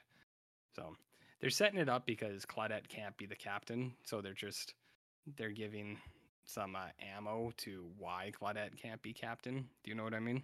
Yeah. So they set that up, and then the boys are hunting down Margos, and Vic dunks a dude in a big open oil drum, which is pretty fun. And then this episode ends with Lem getting really upset about things, and he's like, this cash is a curse. Doesn't he have like an ulcers going on? Yeah, he's got ulcers, so he's like spitting blood. Because they know that the cache is like marked now and stuff like that, and yeah, there's like a whole thing where he like vomits blood, right? And like they're like, there is. Ooh, yeah, they make fun of him a couple. Well, they don't make fun of him, but yeah.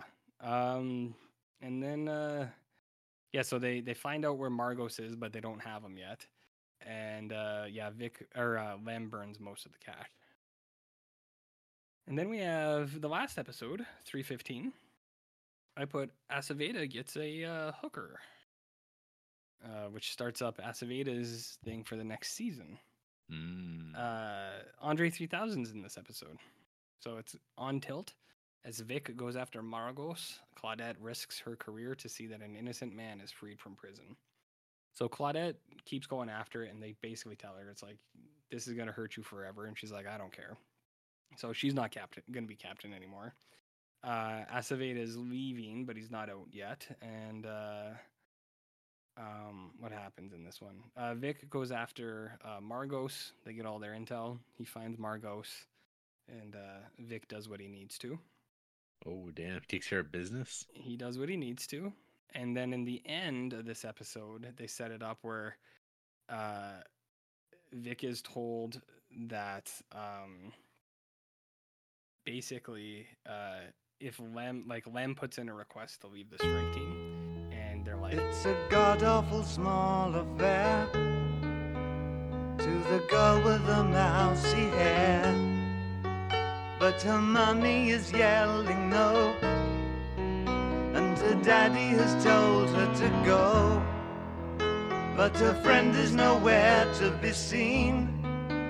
Now she walks through her sunken dream to the seat with the clearest view, and she's hooked to the silver screen. But the film is a sad thing for she's lived it 10 times or more. She could spit in the eyes of fools if they ask her to focus on sailors fighting in the dance hall. Oh man, look at those cavemen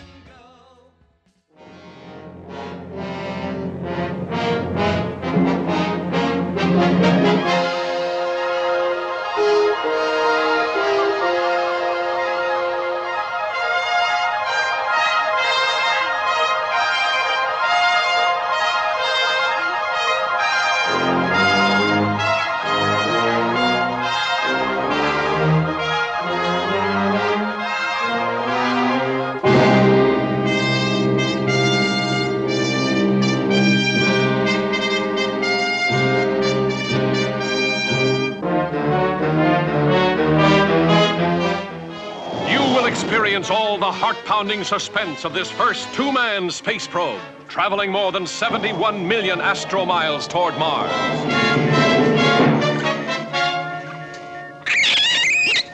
Here are all the unexpected terrors of outer space. Unidentified flying mass. Dead ahead. Collision course. Fire main retros. Firing main retros.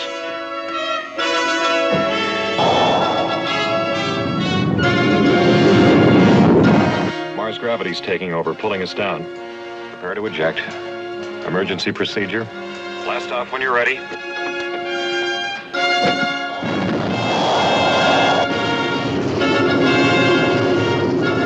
The scorching surface of the fire swamp that is Mars.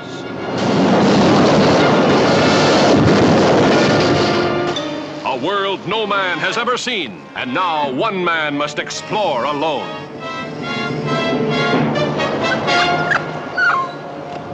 A temporary home is found. How long can a man stay alive? Now, my two most difficult problems are air and water. I have, with what's left in my tank and one reserve cylinder, enough oxygen for, about 60 hours. Of course, once my air gives out, water won't matter. No air to breathe, but suddenly an unexpected source of oxygen. The life-giving miracle of the yellow stones that burn like coal. Here is a modern Robinson Crusoe struggling for survival in a cruel environment. Finding water. Discovering a source of nourishment. But unable to lick the most terrifying problem of all. You gotta face the reality of being alone forever. The devastating laser beams with which spacemen from the constellation Orion excavate the rare minerals of Mars. The escaping slave worker who becomes a modern man Friday. The storm of burning ashes whose fury descends on Mars. The polar ice cap and the wild surface storms that cover the planet with freezing cold. The holocaust of searing hell when Mars and a flaming asteroid collide and turn the ice cap into molten lava. The violent celestial bombardment of Mars by attacking humanoids from another galaxy.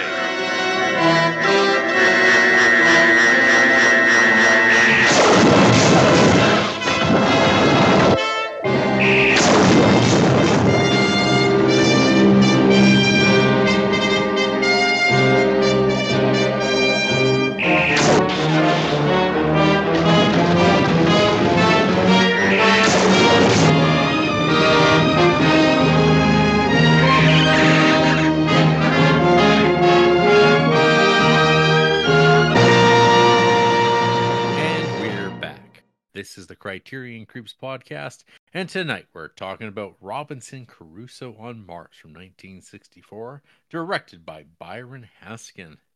The tagline for this film, RJ, one U.S. astronaut pitted against all the odds beyond this Earth. But there's two people at the beginning of this movie. What? I mean, it's also not really fair because there's two astronauts on Mars that are pitted against the planet. Well, there's two astronauts, and then there's like an astronaut and a guy. Well, but and then there's a little buddy, little yeah, pal. But she's an astronaut too. Yeah, she Mona. went into space. I think I feel like she's entitled to a lot of those same accolades. Yeah, kind of unfair for them not to pitted. Yeah. A little bit unfair of them not to mention that, but okay. Stranded on Mars with only a monkey as a companion. An astronaut must figure out how to find oxygen, water, and food on the lifeless planet. Well, yeah. Oxygen seems like a big one. Seems like an issue. This guy's taking off his little faceplate of his mask constantly in this movie. And you go, wait a minute. So, of course, a lot of this is explained away in production notes being, well, you see, they just didn't know. They try to, he has a line, he says, I can breathe the air for a bit. He says, for a bit I can. I don't know. What do you think, RJ? Being a man of Pizza Hut science only, how much did we know about other planets and their surfaces by 1964 without exploration of space going down? I mean, I think a decent amount. Like, Did you think it'd be like, wow, maybe people can breathe on Mars, even I though don't. we can look at it from like and say, hey, wait a minute, it's just red. There's no Well, water at how much all. did they know about the moon? What would be producing the oxygen? Well, But there's no see, atmosphere. yeah, well, there's no plants to like Hmm. photosynthesize, so no oxygen means no breathing. So Yeah, I don't know, call me crazy. I mean, we figured out like I could say like back in like 1900 maybe people were like, hey, look at that moon. You can just probably you air could up probably there. just walk around up there. It's like a mountain or something like that. It's got air, right? But even then, I go, wait a minute. So nonetheless, Hmm. so I don't know why there's like a lot of like, well, because this movie came out in 1964, which is a bit later to the sci-fi oeuvre when these movies had their like time in the sun. If you were still making these movies, uh, you're just trying to make a buck here and there. I mean, Mario Bava was making sci-fi movies. They had Planet of the Vampires. What year was that in? If you had a guess, what year do you think that was? Planet of the Vampires. Yeah. 56. Okay. See, 1965. That was close. You're close. 1 year Yeah. after this. So, I mean, people are still making this. There's still like a minor appetite for kind of like a 50 style sci fi movie. But I think people were seeing these things as real hokey. And I think that this kind of is going to belong a little bit to that era. So, this Robinson Crusoe on Mars movie, I remember when this came out on DVD from Criterion. And I was just like, holy shit, I've never heard of this. What a crazy, quirky idea for a sci-fi movie. It's Robinson Crusoe. Everyone knows old Mm-hmm. Rob Crusoe. Mm-hmm. Well, what if he was on Mars?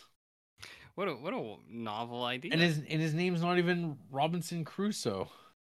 It's more of an idea, Robinson Crusoe as an idea. Do you know what I mean? That's right.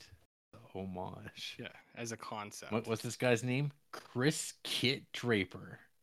Well, yeah. And he's Yeah. joined by his good pal Dan McCready, played by the one and only Adam West for a hot minute. Mm-hmm. Because when I hear Robinson Crusoe on Mars, there's a monkey astronaut, there's Adam West. I'm like, God damn, this should be a fun time. But there's a few things here. This movie's an hour and 10 minutes long. Sorry, hour 10 minutes. Sorry, 110 minutes long. This is almost 2 hours long. Almost. To which you go, what? What are they going to fill all that time with? You said, is that enough time for them to get all of this in?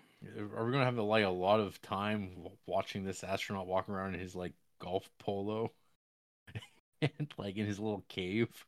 Mm-hmm. Yeah, I feel like hopefully there's enough time they can fit that in. Yeah. That good of is that they run out. Yeah. Yeah. So yes, I bought this movie on DVD. I was like, I'm so stoked. I can't wait. And then I think I watched part of it. I never finished this movie because even back in like 2009, and after paying money for it, I was like, this movie's kind of boring. It's actually pretty boring.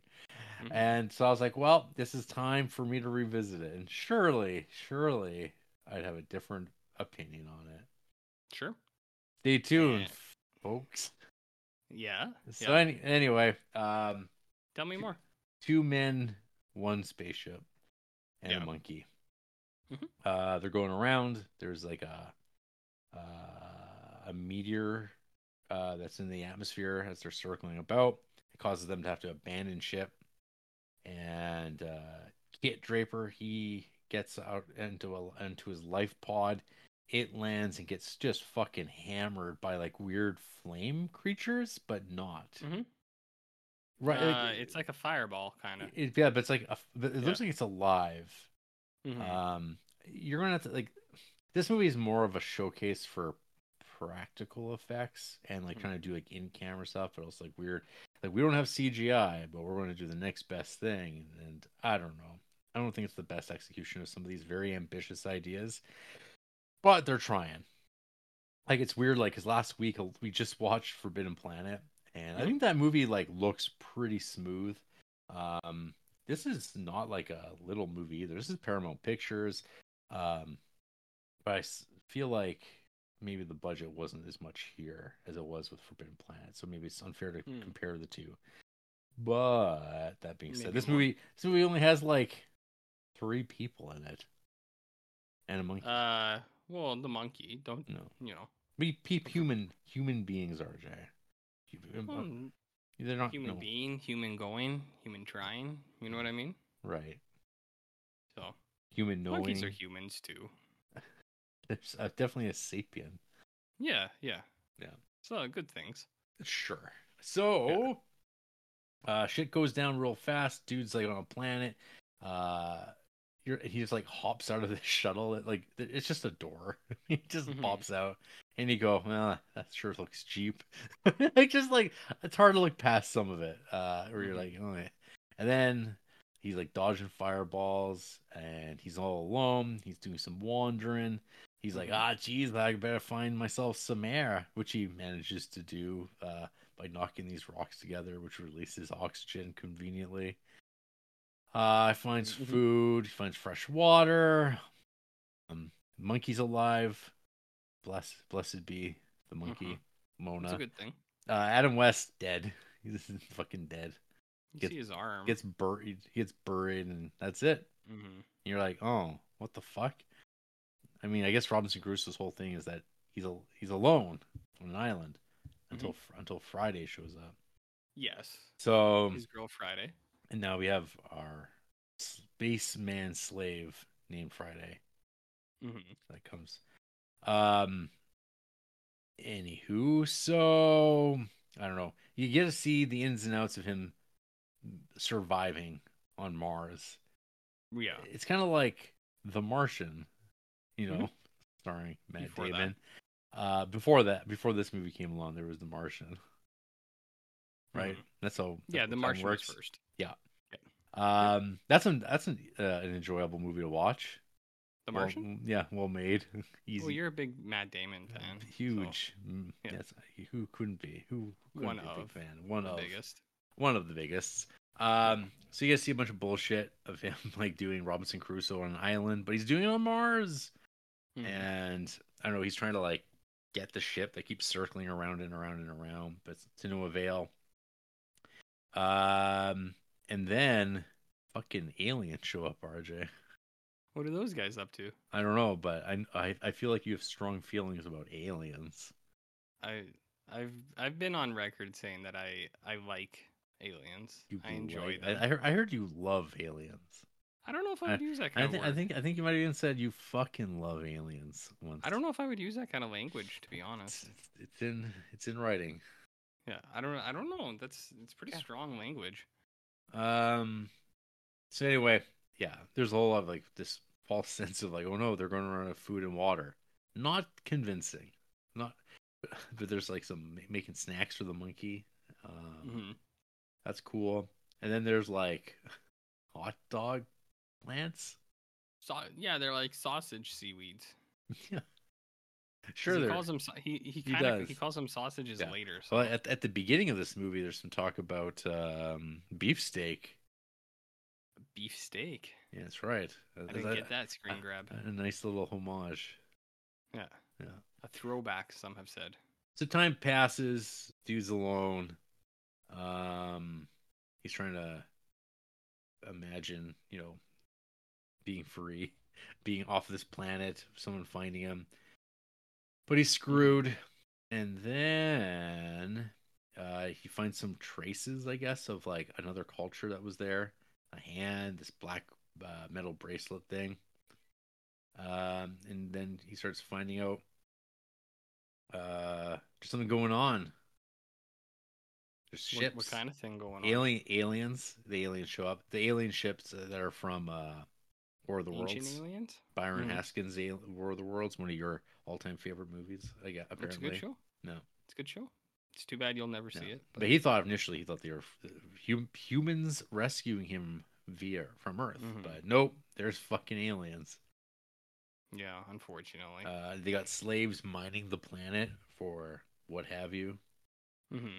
One of the slaves actually even escapes, finds Draper, And now they're like the odd couple. They're palled up. And But they have to test their relationship at first. That's right. And he has to know that he can trust him. It's a good thing that this person named Friday eventually learns English pretty quick. Mm-hmm. Well, is it this one? I can't remember. I watched the first one too, but there's one where he's like, English. He's like, I'll have you learn. You'll learn English in 14 days or something, and then they just know English. Yep. But I can't remember which one it was. Is it this one? I think so. Might have been. It seems like a kind of what a 1950s man with Brillo cream sludged into his hair would say. Very, very confident man. He's confident. Gets results. Right. This Paul Manty. He's not a cop. Paul Manty. Mm. No, that's a heck of a name. Paul Manty? Paul Manty. Hey, do you know the name of Mona? I didn't see her real name, no. Barney the Woolly Monkey. That's cute. No. So is it a boy monkey? It might be. Barney? Oh. I thought it was a girl. They call her a girl in this, Mona, but who's to say?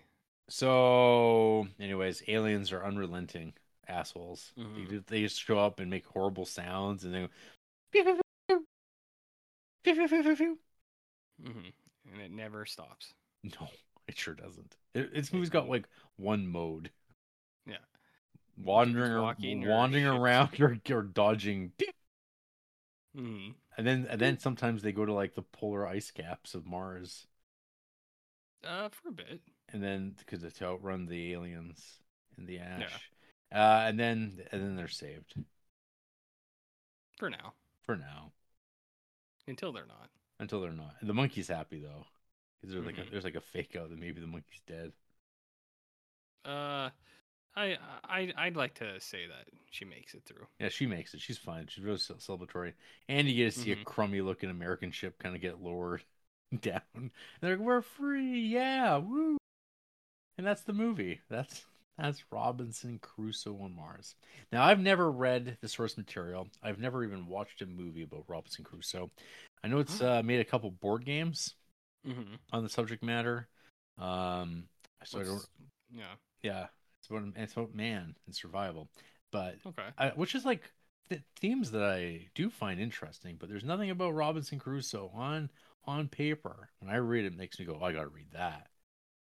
What sequences?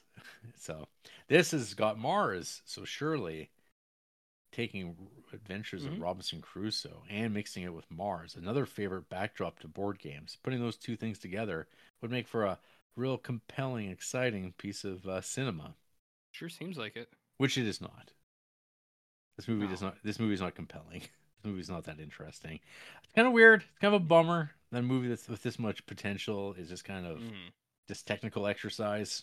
The main guy, Paul Manty, I couldn't pick him out of a police lineup. After watching this movie, just only this dude do stuff for 2 hours. I'll never see him again. I don't think, but I could be wrong. It'll be a Criterion film. I feel like if I do see him. I want to see if I. Oh, you know what? He was in They Shoot Horses, Don't They? That movie's good. Oh fuck! You remember him from that? He's in Day of the Animals. He's in the Manitou. Oh my gosh! The Manitou, and he even gets to show up in Apollo 13, the Robin Howard movie, as a spaceship, as a reporter, and he's been in a bunch of TV. I don't know. Might have been cooler if he was a spaceship. No, he's in a TV movie called Fry Rape. Grape? Did you say? Yeah, Grape. Okay. So yeah, the monkey's neat. But I mean, I don't think like the monkey would seem to be ever in danger or anything. It gets like its own little like in the spaceship. It's like wearing the little spaceman suit. And it's like going, why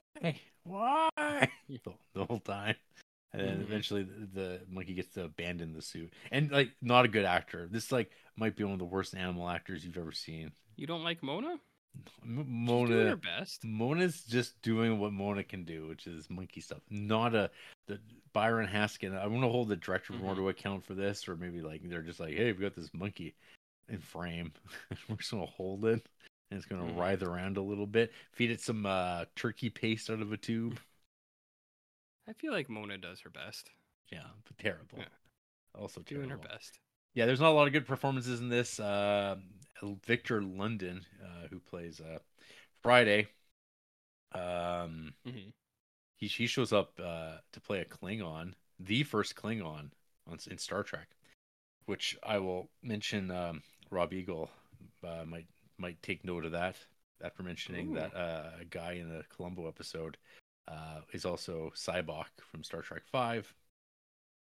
Cybok? The Cybok? The Cybok, Holy cow. Spock's brother. I knew he had a sister, but I didn't know he had a brother. So, yeah, I don't know. I don't have much to say about this movie other than it feels like a disappointment. Some of these sci-fi endeavors that we get to watch, these that should be a lot more fun than they are. They're often not. Kind of dull. Sometimes. That's the real stamp of one John Criterion. He's like, Hmm. I loved this when I was a kid, and I think some people might love this movie a lot. I have total nostalgia for it, faults and all, but I don't. I just think about Not that, yet. 30, $40 I paid for this DVD, and I don't feel like I got my money's worth. And I have to talk about it in pod form. In the pod form? Just be thankful it's not Hey, pog form. Did you know, RJ, that instead of Mhm. Mona the Monkey, the original screenplay featured a Martian creature that would have been a costumed armadillo, but a monkey was deemed more believable and easier to train? I mean, I'm kind of into this Martian armadillo. yeah. I don't know. I mean, I thought Mona was fine. Yeah. I was okay with Mona. But Armadillo maybe yeah. would have been cool. According to Manti, because Barney the monkey was a male playing Mona, a female, he had to wear a fur-covered diaper. Strange. Why not just have a female monkey? Well, Barney came cheap. Yeah. I thought Barney do you think did Barney their best. did Barney become property of the studio? Oh, Started making him work down in the hallways. Resetting the film posters in the theater. It just makes me think of Mojo. Mojo Jojo? Mojo Jojo. Oh dear. Oh boy. Yeah. Dark. That's kind of sad. Well, that like a bunch of people in this are probably dead now. Probably most of them. Well, Paul Manti died in 2013. Victor London died only also 2013. Uh-oh. I mean, Adam West, 2017. He had a good run. What do you think the fate of Barney the woolly monkey, unknown. Not sure. Anyway, this is some real look into it. So this is some speculative fiction. Is coming really close to when people are actually walking around on the moon, and yeah, I mean it's there. If you want to watch it, go for it. But I don't know, no great shakes. But your boomer film critics will continue to tell you how rich it is and how intelligently imaginative it is. The John Pym. Well, they like the sausage seaweeds. Most remarkably, director Haskin avoids sentimentality when dealing with the monkey, such as the assured sensitivity of the film. I mean, maybe? Maybe? Do you think so? I don't know. RJ, what did you think of Robinson Crusoe on Mars? Well, as you've put out there before, I am a fan of Aliens. You are, and I do like this director. I watched Robinson Crusoe this week because that's on the channel. Which version is on the channel? The Louis Buñuel one. Louis Buñuel. Louis Buñuel. So this is a movie I've never seen, RJ. It's on the channel. It's on the channel. It's too long, but as a real Criterion, isn't it like 90 minutes long? Yeah. Oh dear. It's too long. But as the real Crite heads out there know, on the channel, they realize some of their movies are long and boring, so they give you the option to throttle your speed up to 1.5 or whatever. So they wouldn't have that feature if they really believed in all of the movies that they put out, is all I'm saying. So I watched it, and it is like, as dumb as it sounds, it's like, yeah, Robin Crusoe as an idea. That's why it works on Mars. I think the Mars thing is super fun, like in the idea of it, where they're like, we made this movie once of a castaway guy, and he was a pirate. It's based off a book or whatever, and he had to survive. And someone's like, that sounds awesome. Let's put him on Mars instead. And then everyone in the room went, oh. Genius. Genius. So I just really like the concept of that. Like, it does follow very similar beats. So in that one, he's a pirate and he lands on his thing or on his island, and he's alone, but he has like an assortment of critters. So he's got like a bird and a monkey and goats and stuff like that. There's some animal stuff in this. You're like, ugh. And then I don't know. There's like scenes of him milking goats in this movie, and they really zoom in on it, and you're like, all right. But he gets he gets a big beard and like lots of furs and stuff like that. So in that one, cannibals, or man eaters as he calls them, they boat to his beach for their sacrifices. These are the aliens. These are the aliens, yeah. Yeah. So after he was there for, I think in that one, he's on the island for something like 30 years. So he meets Friday at year like 20 or something like that. Yeah. But it's like after 20 years of being alone, then he sees other people, but he sees what's going on. And then Friday's an escaped sacrifice. And I got to say, the guy who played Friday in this one looks a lot like the guy who played Friday on Mars. Although in this one, they shoe polished him up a little bit. They put him in full blackface kind of thing, and you can tell because when he's in the water, you can see that his legs are white, but the rest of his body isn't. But you can also just tell when you look at it, you go, "That's not that man's normal complexion." And he's supposed to be playing like a islander tribesman too, so like it doesn't. I don't know. It doesn't matter. But he meets Friday, and then there's like the building of trust too. Like Friday tries to take something, and he's like, "I'm on to you, man." And then other pirates come, and Friday and Robinson Crusoe kind of form a flee. They get all the pirates, and then they leave, and then that's how that one ends. So very similar to On Mars, where he lands, he learns how to live, and he meets like an escaped kind of slave sacrifice, and then they eventually escape together.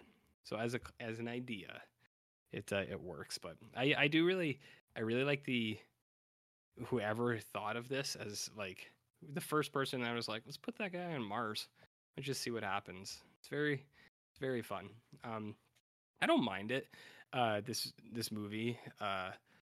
There's some things that I don't like about it, but I don't mind the hokiness for some of these movies. Like, I'm okay with that, and I don't mind some of the scenes of him walking around. Like, I liked the scenes where he was like falling off cliffs and stuff. Like he was just stumbling. He was like, oh, and he's dropping all his packages. Someone should make a game like that, where the goal is that you walk around and like you got to be careful in your landscape because you could fall and drop your packages or something. That sounds crazy. That'd be a cool game, right? I think it might be one of the best games of all time. Could be. So yeah, I didn't mind that, and I do like him sciencing his survival. Like it is goofy, but whatever. Like he finds some way to do oxygen, and he's got his sausage seaweeds and stuff like that. I thought his relationship with Mona was good. I thought she was fine as an animal actor. I hope she was compensated for her role in this film, for his role, sorry. Lots of turkey paste. Yeah. So I hope so. But I thought they were pretty good together. I was in constant fear that something would happen I bet. to the monkey, and nothing did. So I was happy about that. She didn't get zapped by The alien aliens. ships. Yeah. Yeah, the alien ships are like unrelenting. It's like dee and then they blast off, which I thought was kind of cool. Mhm. I feel like that scene gives rise to a lot of ancient aliens conspiracy people, because it's like the dudes that they're using for slaves look like Egyptians. So I feel like Mhm. it. Do you know what I mean? I feel like just Oh yeah. yeah, you know. So I know what you're laying down. anyways, no, I didn't mind it. Like I don't think it's a huge big time slam dunk in the alien 50s world, but I do just like 50s sci-fi, so I didn't mind it. Some of it is too long. Like you're watching it and you're like, That's "Oof." I can't. Yeah, I definitely. If this was 80 minutes, dozed. I think it'd be pretty crisp. I definitely dozed off a bit Yeah, that's fine. with this on my watching this on a laptop on my chest, Yeah. and I was just like, oh, how You long? can do dozing. How long have my eyes been closed? I don't think I've missed. Say, Like, I don't think "Doesn't I've missed. matter." It's impossible to know if I missed anything. They're still Yeah. doing the same things over and over and over again. Over and over. Yeah. Yeah. But hey, I mean, this was inspired by Castaway, and that's one of your favorite films. Oh yeah. That movie you've definitely watched. Yeah. It's another So, movie that I think I've owned for a very long time, but I've never actually even tried watching it. Yeah, you should one day. Yeah, one day. Winston, Yeah. right? Winston the ball. Yeah. Yep. Just like Mona the monkey. So, anyways, it's I think it's okay. I do have a soft spot for these things. There are long stretches, and there's some things where you're kind of like, oh. But I get enough enjoyment out of the flying saucers and the monkey. I thought that stuff was okay. I won't watch it again. I'm not gonna stand up for this movie and defend it against anyone. It's fine. It's fine. If you're into 50s sci-fi, you could maybe give it a go. Or don't. Or not. Doesn't matter to me. Or not. Doesn't matter to me. We want to hear from people who hate this movie? Sure. Hates it? Who hates it? We see Toe. Okay. Half a star. I usually don't have a problem with how Criterion makes its picks, but this was a mistake. That monkey creeped me the fuck out. This looked like something that they would use on MST2K, riff tracks, etc. That's how shitty cheesy this is. Mystery Science Theater. I get it. See, I've said before. I know some 2K. people. It should be 3K. Oh yeah. I know some people listening to this like Mystery Science Theater. I've never really given it a try, but I don't want to listen to that. I don't like that they make fun of movies like that. Yeah, we make fun of movies too, but not as I don't know.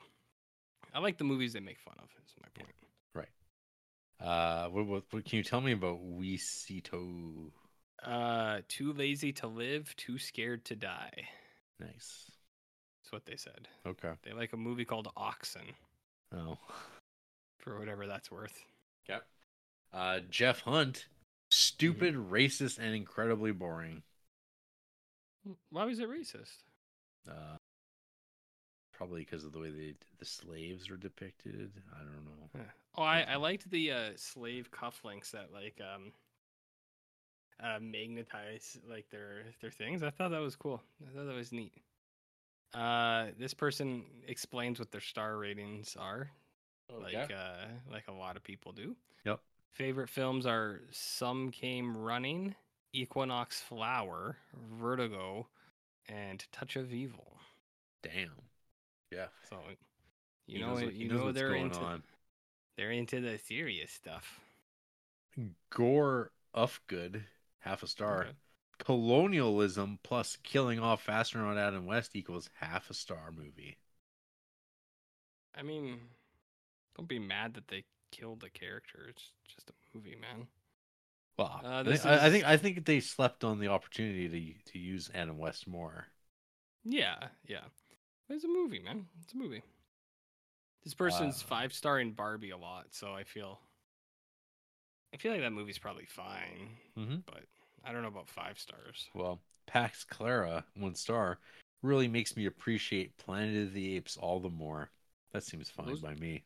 Those movies are wicked. Yeah, the first one in particular is incredible. Yeah. Yeah. One of this person's favorite films is Inland Empire. Dang. What's that tell you? Laura Quaid, sausages in caves, static saucer attacks. Accurate. I mean, those were the good things in this movie.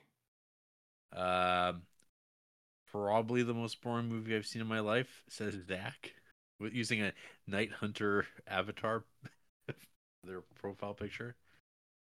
Oh, I see. I see.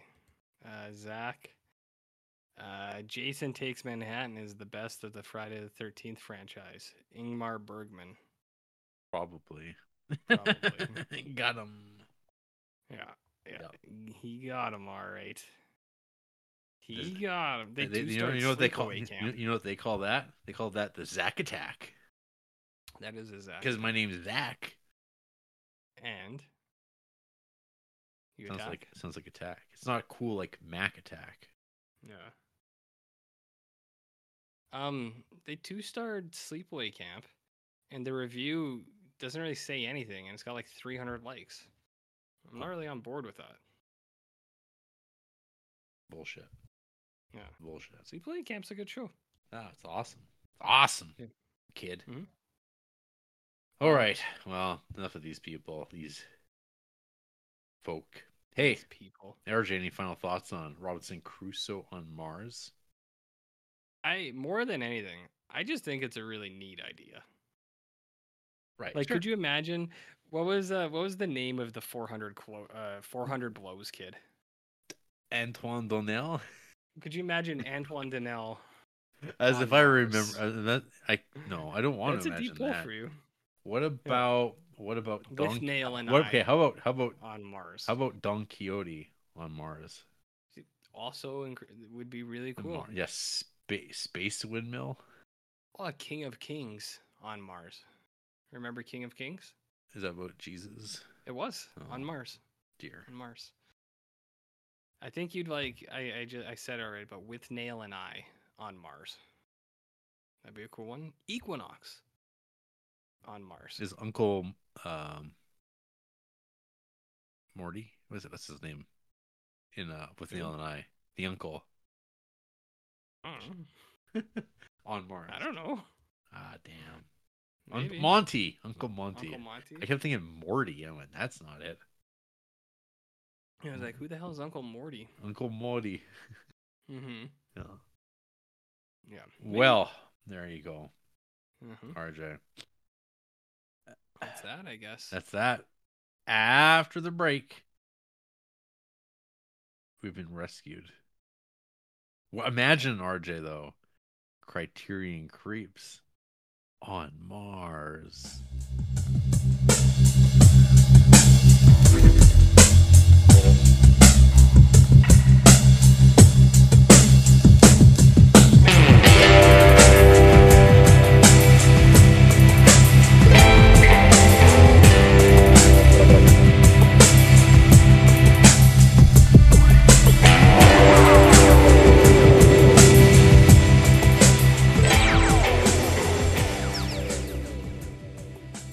RJ, if you could be on any other planet in the solar system, which one would it be? Planet dump in the Toilet Nebula. What about RJ? Martyrs on Mars. Martyrs. Martyrs. I think Oliver Granger would like I think that's yeah. one of his favorite movies. I've heard. I think. Yeah, directed by Christopher Nolan. No, you couldn't get him for that. Oh no, You get Louis Buñuel the Jr. Yeah. Or someone. Chris Nolan's Martyrs on Mars. Martyrs on Mars. I mean, that is pretty cool. Oh, what about Blue Beetle on Mars? Nobody wants that. Is Yee Yee? Oh, that's okay. On That's Mars? that. No, God, no. No. Hey, did you? That's the other thing I've been seeing. A lot of on my suggested posts on Facebook were saying like Blue Beetle and talking about Blue Beetle, and then all the comments were like, "It's pretty good, worth seeing." And it's like, what is this? Like all these people who apparently saw the movie and keep talking about how it was pretty good. I'm gonna engage anonymously on a Facebook post to say how much I like this movie, and that's all they say. They don't say what they liked about it. They say it was good. It's fine. I liked it a lot. And you're like, okay. Well, some people feel compelled to say something. It says, see something, say something. That's what they always tell you. Well, Not just for airports. Hey, folks, if you see that email, you can write a message to us. Sure. And we'll read it. 2 weeks. In 2 weeks. Or you can check us out on Letterboxd and Jared W. Farnlow. RJ keeps posting on Instagram, which is fine. Some stuff I mean, on I Facebook. try. He gets some likes over there on Facebook. Doesn't mean a goddamn thing. It's appreciated. I try. We're on Patreon.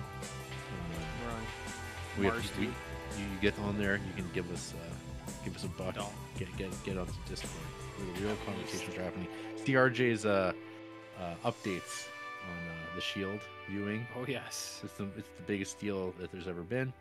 Mm-hmm. And the podcast. We're on SoundCloud, Stitcher, iTunes, Google Play, all that Mars, jazz. Hey, Tumblr. hey, RJ. Yeah. Guess what? What? We're not going to record next week. Oh no? Nope. It's going to be a skip week. You know Is why? it? Why? It's my birthday. I don't want to fucking do this. Jarrett, I don't want to record, RJ. I am well aware that it's your birthday Yeah. because in the next calendar year, there is a recording day on my birthday. Oh, no one cares about that. And you know what I was thinking? Yeah. I have to do it. You do too. Well, yeah, you're not having to do it. Okay. Well, I wish you the best of luck on your birthday. I hope I survive the next 7 days and see it. Is there doubt that you would? Hey, I mean, anything can happen. It's a crazy world Okay. we live in. Oh, okay. It's very unsafe out there. I mean, I was gonna wait until your birthday, but since you brought it up, I do have a present for you. I got a can of Coke. I've been saving for, something special. Does it have a bow on it? No. Just a can. No, half the tab has been pulled already, so it's kind of like. But it wasn't kind of sharp. It wasn't fully opened or anything like that. Just a can. Can toss and get real sharp. And they catch you in the whiskers. Oh yeah. Painful. I've had that. Fucking painful. Yeah, that's bad news, man. That's bad news. But you know what is bad news is the week after that we're back on this podcast, but we'll have the guests. We'll have the emails, which are like honorary guests. Females. But we'll be discussing the Three Penny Opera from 1931, directed by G.W. Pabst. Oh boy! Man, I can't. Oh boy! I can't stress enough how good this is. That we have 2 weeks to really let that settle in. 'Cause you're gonna watch it tonight, I'm assuming, right? Yeah, I can't wait. I can't play. Actually, I kind of interested to see it because I think the songs might be pretty okay. Okay, I'm gonna hold you to that. I think they might be okay. I don't remember a lot of things after podcasting, but I'll remember that. Yeah, like the fact that we were watching Forbidden Planet last week. I forgot. You forgot. But I'll remember this week, in 2 weeks, that Jarrett said he loves the opera and he can't wait. I'm gonna write that down. I'm curious because I know of the Three Penny Opera, but we'll see how this one goes. Okay. It could be horrendous, but yeah. Well, actually, I was looking ahead. The schedule's going to get weird. It's going to get weirder before it gets any better. Very questionable stuff. So yeah, we'll be That's the year Three Penny Opera. Oh, the week after that's going to be real rough. Martha Graham trilogy. We're going to muscle through that, my friend. Mm-hmm. We're going to watch 3 fucking movies in 1 week. Because you know Are what? we? Oh, yeah. I can tell you this much. I don't know if it's going to require our full attention. What? It's going to be like tearing off a Band-Aid. And then we got tear this Band-Aid off. And then there's Melanoke, Breathless. Days of Heaven will bring us into Creeptober. And then Ghoul School. That's nice. We're going to do Under the Volcano in the middle of the month. But I'm thinking we might just fucking do like 3 Ghoul Schools that month. Because You looking to give it a rip? after that, it's that fucking Berlin Alexanderplatz. And I 100% do not want to start that in October. No, I'm not doing that. Yeah, that's going to be like at least 2 parts. We'll see I how thought it we goes. were never going to make it to that. Well, here we are. Hey, yeah, we're not doing it in Creeptober. That shit can get fucked. Yeah, that's getting pushed off. So yeah, guess what? We're only have we're gonna have a bunch of Ghoul Schools in one regular episode. Which sounds swell to me. Yeah. People don't care about these fucking movies. Be serious. No. No one's even listening at this point. If They you should. are, And say they should something. be. Yeah, say something. I dare you. If you see something, say something. I dare you, motherfucker. See something, say something. Snitching. Hmm? You talking about snitching? No, never. All right then. Good night. Woo, on Mars.